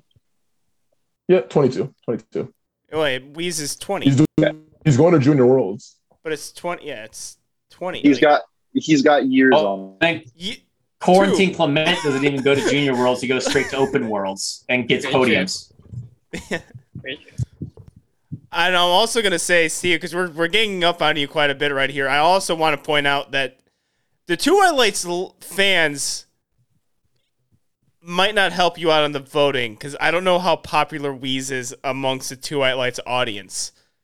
He's popular amongst an audience, but the Two White Light audience, he said some things about Penn State that I had to answer a lot of DMs about the entire day. So apparently we have a lot of people in Penn State who listen to Two White Lights and love it. So I don't know if that helps your votes here. All right. Well, the last say, if you are a Weeze denier, just look at them and look at the progression and see what you can tell yourself. That's all I'll say. I knew that was going to get some Do you heat. have anything else to? Yeah. Does anyone else want to take a gut Stevens pick really quick before we move on to Solana? Before we buy the dip? Yeah, bring it on. Oh, it's not a bad pick. It's just 5th. It's a 5th round pick. Well, I mean, you guys. All right, I'm going to get to my 5th round pick soon, so get ready for that one. But Solana. All right, my last person is Huáscar Carpio. Ooh, that's a nice pick there. It's a good one because when you even look at this year, like he totaled 50 pounds more than first place at IPF Worlds. So, and he's going over to IPF Worlds or Powerlifting America. So we're going to see him probably go to the IPF stage. And I can see him collecting some titles over the years. Yeah. The only question mark is Sergey Fedoshenko. I still don't know what's happening with Russia. Are they going to come back? Is Sergey going to come back? That's always the big question mark there. But even with that, Huáscar's only been powerlifting for like a year or something like that. It's like a short amount of time. Yeah. I think he's three comps under his belt. So, yeah, I mean, even if Sergey comes back, maybe it doesn't. We'll see. It could even happen ASAP. I don't even think I don't know if Russia's going to be allowed back in, but I think if you're talking next 5 years and you're talking the 59 kilo class, he's definitely the one that is likely to dominate that class. Yeah. Again, this 5-year span thing, that's big for me with Huáscar. Also, just to bring up another draft, Steve, Sergey Fedoshenko failed the drug test. So you picked, maybe. So you picked, did you pick 2 people who failed drug tests? When did he No, I didn't pick Ed Cohn. Oh, you didn't pick Ed Cohn? All right. So he apparently failed the drug test in 2005. I don't know what he failed it for, though. Possibly drugs. Illegal ones. Possibly being, well, it's Russia. So. Yeah, exactly. Possibly the drugs you're not supposed to be taking in the IPF. But yeah, I just want to throw that out there. Also, prior to me giving my pick, just so I can get one last jab in, but because I don't, unless anyone else has anything to say about with this pick, good or bad with Huáscar. I think it's a solid pick. Obviously, the Sergey argument's going to be there because he totals almost 200 pounds more, but at his best. So that is still something to remember. Well, my pick, this is just complete. I'm picking with my heart here.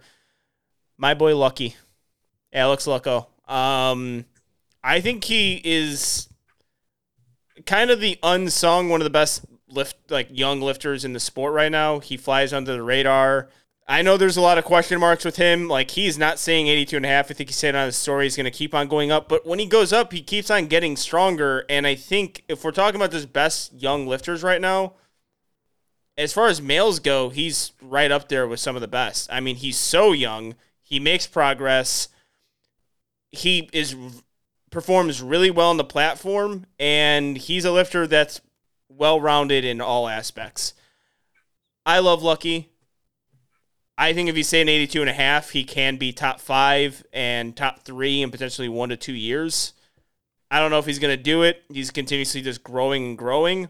But, I mean, hell, we're talking about, I think, the best 83 kilo junior in the world when that's actually a really competitive one, that weight class. But within the next 5 years, I can potentially see him up there with some of the best.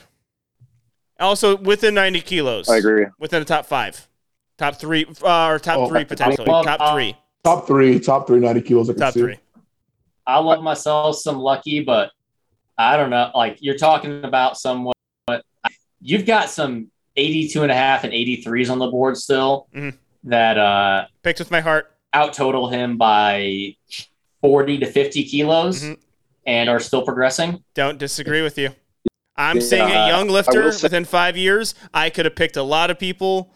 I told you this is completely from the heart. I wanted to pick another 82.5 since round 3. Just couldn't really pull the trigger on it, but it's my boy Lucky. He's going to be on my team. Also, I have the youngest team, it looks like. I have a really young team. So hopefully in 5 years, just like, yeah, you do. We're talking about the best lifters. Yeah. The best you might be on ever. a registered list by next week. Ouch. Damn. Jesus. All right. Yeah, I mean, I hear the arguments against. I think 90 kilos is a perfect weight class for him too. I think he could potentially find himself a medal. If Depending on what Petrie does. I mean, we are potentially looking at one of the best 93 kilos, 90 kilo lifters ever with Brandon Petrie, but I'm going to take Young Lucky. Okay. All right, you're going to pick, what do you got, All Steve? right. I'm picking. This one's easy. I don't even think this is biased. Now, you're going to yell biased, but this person is already, for years on end, has been one of the best lifters in the world. Recency bias is the only reason he is going this far, and I realized I was going to be able to wait this long. But Sean Noriega. I knew you were going to pick him. I knew that was going to come. I was. I'm not going to get my other pick that I thought. Bias, but yeah, no, it's about the worst meet possible. Still got him 819. Now, if you want to argue he has issues with execution, completely fair. But if there is an 82 or 83 that actually puts together a 9-9 meet, the only person right now that could total as much as Russ is Sean, and Russ and Joey know that. But if he puts it together, he's the only one that could total what Russ could total if he puts it together. And he's still young. He's only 26. Well, that was. And if you're talking about hard workers, you know he's not going away. Yep. You know he's going to stay relevant in the sport, even if it's not with his lifting. Like lifting, of course, but with his coaching and with Nori powerlifting, it's gonna stay around, and he's gonna continue training hard well past 5 years from now. It's not a bad pick. It's just, will he get it on meet day and actually execute in the next 5 years? Only God knows. We have to see. Well, 5 years is a long time. It's a long. Yes, it is. I was going to see. That's what I mean. For round 5, of the 4 people that, I mean, like, he's the only, him and Waskar are the only 2 that next year could win a national title in a scenario. Mm-hmm. I think not saying they. Well, yeah, Kerry might do that, but like within the next year, Waskar and Sean could win a title in certain scenarios if things were to go the certain way. As well as, I mean, this is another thing I'm gonna make an argument. If I was drafting Angelo, if I was drafting Gruden, if I was drafting Delaney, I don't know if Russ is gonna stay at 82s. I think he will. I don't know if you think he will? I know he's gonna do 90. He's gonna do a meet at 90. Yeah, but what? Are you sure? I thought he talked about 75. Yeah, he's already said he talked about 75, and then like going down for bodybuilding, and then going back up. So he's not going to 75 for bodybuilding. No, that's not. He's not doing that. No, he's talked about doing 90. Meet at 90. Well, is that a recent talk? Well, I mean a meet at 90, but I think when people say those kind of things, like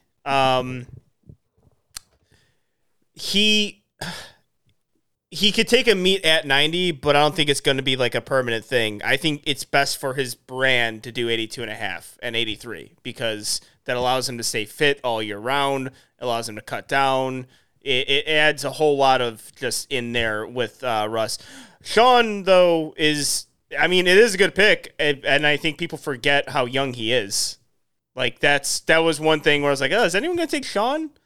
He's young. He's really young, and he does have the potential there to be the best 82.5 kilo lifter. And I guess, again, you look at recency thing. Well, I was picked 4th, and I only totaled a half kilo more than him, right? So, like, he still had, in my opinion, a good national meet. It's just not what he wants. But the only thing is he had the worst meet imaginable at nationals. Well, when has he not had the worst meet imaginable? That's usually my, this counter to this. Every meet seems like it's the worst meet imaginable. At a point, you start seeing a trend, right? And it looks like it's just gearing up for that one shot to be the best. But at 5th round, I can't argue against it. Again, I don't know who Carrington's going to pick 5th. Sean was on my list. There was a few other 82 and a halves that were on my list. I went with Lucky because that's where my heart lied. Anyone else with this pick for? Not much. I mean, I think everyone wants to see him have a better meet, but I don't. The trend is he's not improving. Yeah, you know what I mean. But the trend is he's not improving on meet day by much. I mean, yes, when he deadlifted 2 pounds, whatever. But you know what I mean. Mm-hmm. Steve's just saying, I can't wait to show y'all next year. That's what he's thinking. That's cool. My DMs are open. He's got a lot of people to DM, if that's the case. Sean Noriega's got a DM like 4,000 people in powerlifting. I think he now, he can't really. He has to make one broad story post. All right, Kerry. Last pick. Who do you got? All right. So I think my last pick would be the youngest lifter in this whole list, I believe. So my next one is going to be Maria Daly. She's 75 kilos. She's 19 years old. She totaled 6 pounds less than Jasmine Penn did at Nationals this year. 6 pounds, and she's 19. She's weighs in light. I think she weighs in less than 3 kilos under the weight class. And she's making progress meet to meet. From collegiate national, she added like 50 pounds to her total.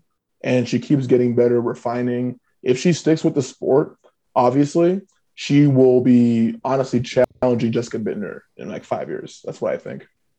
But I think she could win next year for sure. I agree. I think she should have gone earlier. Do you think she's dipped this low in the draft because she never drafts? Forgot about her. Yeah, she just never posts, and we don't see anything from her, and that's why she dipped this low. Because she competed like 2 weeks ago. Exactly. Like she can compete, do these crazy things, and people just forget because she's not a social media person. I had her on my list. She didn't dip because of social media. She dipped because I still because I go back to my first pick, Alexis Jones. I struggle with Midland programming and having a lot of confidence in that. But programming biases towards higher weight class lifters. If you look at all the people that tend to do really well, because it is very low frequency, it's very low volume, the higher weight class lifters tend to do better on it. Maria has done decent, but she tends to make these jumps in the summer, just like every Midland lifter. So that was my only knock there, but she honestly could have gone in the 3rd to 4th round, and I don't think I would have complained, because I agree. I think she very well could be the national champion next year at 75, and I think she, within the next couple of years, could be in that same discussion with Agatha, Jessica, and Carlina. Yeah, I thought that's who you were alluding to, Steve, when I picked Caitlin Berry. I thought Maria was dipping a little bit below than what I expected her at, but yeah, I think a really good value pick there in round 5. Yeah, perfect way to end it off. Yeah. All right, well, there you have it. 5 teams, 5 lifters. We're going to put this up on 2 White Lights. We're going to have a vote. I'm really hoping they allow me to do 5 selections on Instagram. That would be a shame if we fucked up the format. And you can only vote polls on 4. Well, if not, you got to kind of do a head-to-head, and see who wins more head-to-heads. Oh, perfect. I'm just going to go, I'm just going to put me against you. That'll be... You could do a Google form or something. But people won't go to that, though. That would be the issue. Yeah. Come on. Cool. We're talking about Instagram people. Well. Oh, if that's the case, you will lose definitely, because no Sean Mills fan is ever going to go onto a Google form and vote. That's just not it's not happening, man. That's true. Everyone vote for Steve. I'm going to YouTube tutorial on how to do that. There you go. With awesome edits from Anthony. Just make it really, make it really hype. Just hype it up a little bit. I mean, if it's a Google form, people vote for Steve because Steve lives on Google form. I'm looking this up. Okay, yeah. I was going to run through my draft. Steve, your emotionless face. I think I got it. Some honorable mentions. Because I was reading. There's a lot. There's a lot of honorable mentions we could do for this one. A lot, yeah. You can throw some missing, but I want to at least run through these because obviously we can't do an ever-going draft, so we missed a lot of people. But I'm just going to run through them real quick. Gavin Aiden, Gustav Hedlund, Emil Krestev, John Gruden, Delaney Wallace, Michael Davis, Sasha Stendenbach, Joe Jordan, Chris Kennedy, Tim Monagatti, Abdul Salyaman, Enrique Lugo, Quarantine Clement, Marte Jenner, Maria T, Ilya Marichev, Iris Schulten, Rico Shizuka, Chiara Bernardi, Evie Corrigan, Clea Perud, Dan Clements, Michael C., Gerald Scott. Honestly, Gerald Scott, I'm surprised wasn't taken. That was I was not mentioning that because I don't know if Carrington was going to take him, but yeah, I was going between Lucky, Noriega, and Gerald Scott. I probably would have picked Gerald Scott just out of value. So Jared Martin, Preston Savage, Savoy, Michael Astrologo, Jordan Pantone, Avila Liu, Cassandra Carlton, Christian Hazard, Charlie Leonard. We missed a lot of. That was my board I had. We missed a lot of IPF Ina? lifters. Ina. Oh, Ina. There's And Okay. her in there too. Sean Jin. Yeah. Sean Jin, for sure. I put David Wilson. Yeah. He, I guess he's in the criteria. Yeah. I mean, Right. if we're, it's I guess, like all those picks would be fantastic.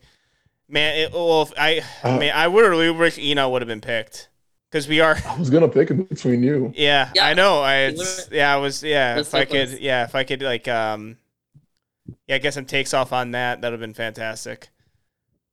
I also have Hagen Henderson, but for only USAPL. Yeah, we did. I think we did buy. Okay. Let me see this. Yeah, we did bias pretty heavily towards USAPL lifters.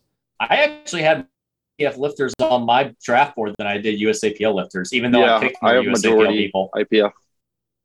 Another one is. too bad. Oh yeah, you do. Yeah, thank you. I Thank you, don't Steven. think a lot of people know So everyone's him. gonna be happy. Maxon Schiether, if I'm pronouncing his name right. The He one totaled that Max- 885 as a 19-year-old. Yep, I know who he is. At One 140. rep max or something it's like 1 rep max. I think it's the the one rep max. He's strong. Yep, Also, He's when, very very strong strong. guy. when He we holds make the open deadlift record. when we make this, I post, think though, he's too young though to be in 5 years. If it was 10 years, it's different. I think he's a little bit too young for the 5 years. when we make this post though, I'm actually excited because when we did the GOAT drafts, like not anyone on that list or excluded from the list are going to say a whole lot because they're really established in the sport. They're more mature just by age and by nature. This one, we could see some fantastic story posts of how we're overlooking and sleeping on people. We can get some really entertaining stuff here. So I like doing two things: ripping on anime and ripping on young lifters. If I could somehow combine these two things, this would be a fantastic weekend for me. I will ignore everything that's going on in my brother's engagement party that I'm going to just so I can sit on my phone and have snarky quips to young lifters. I'm looking Love it. forward to it. But we're going to have more snake drafts for you listeners of Two White Lights. Thank you, Steven and Carrington, for coming on Two White Lights. We'd love to have you on again for potentially one of the topics. Thanks for having us on. Potentially one of the Appreciate you, Angelo. drafts. Thank you. No problem. I appreciate you, Carrie. Thank you for selecting me. And Sure. we'll see you guys next week. Peace.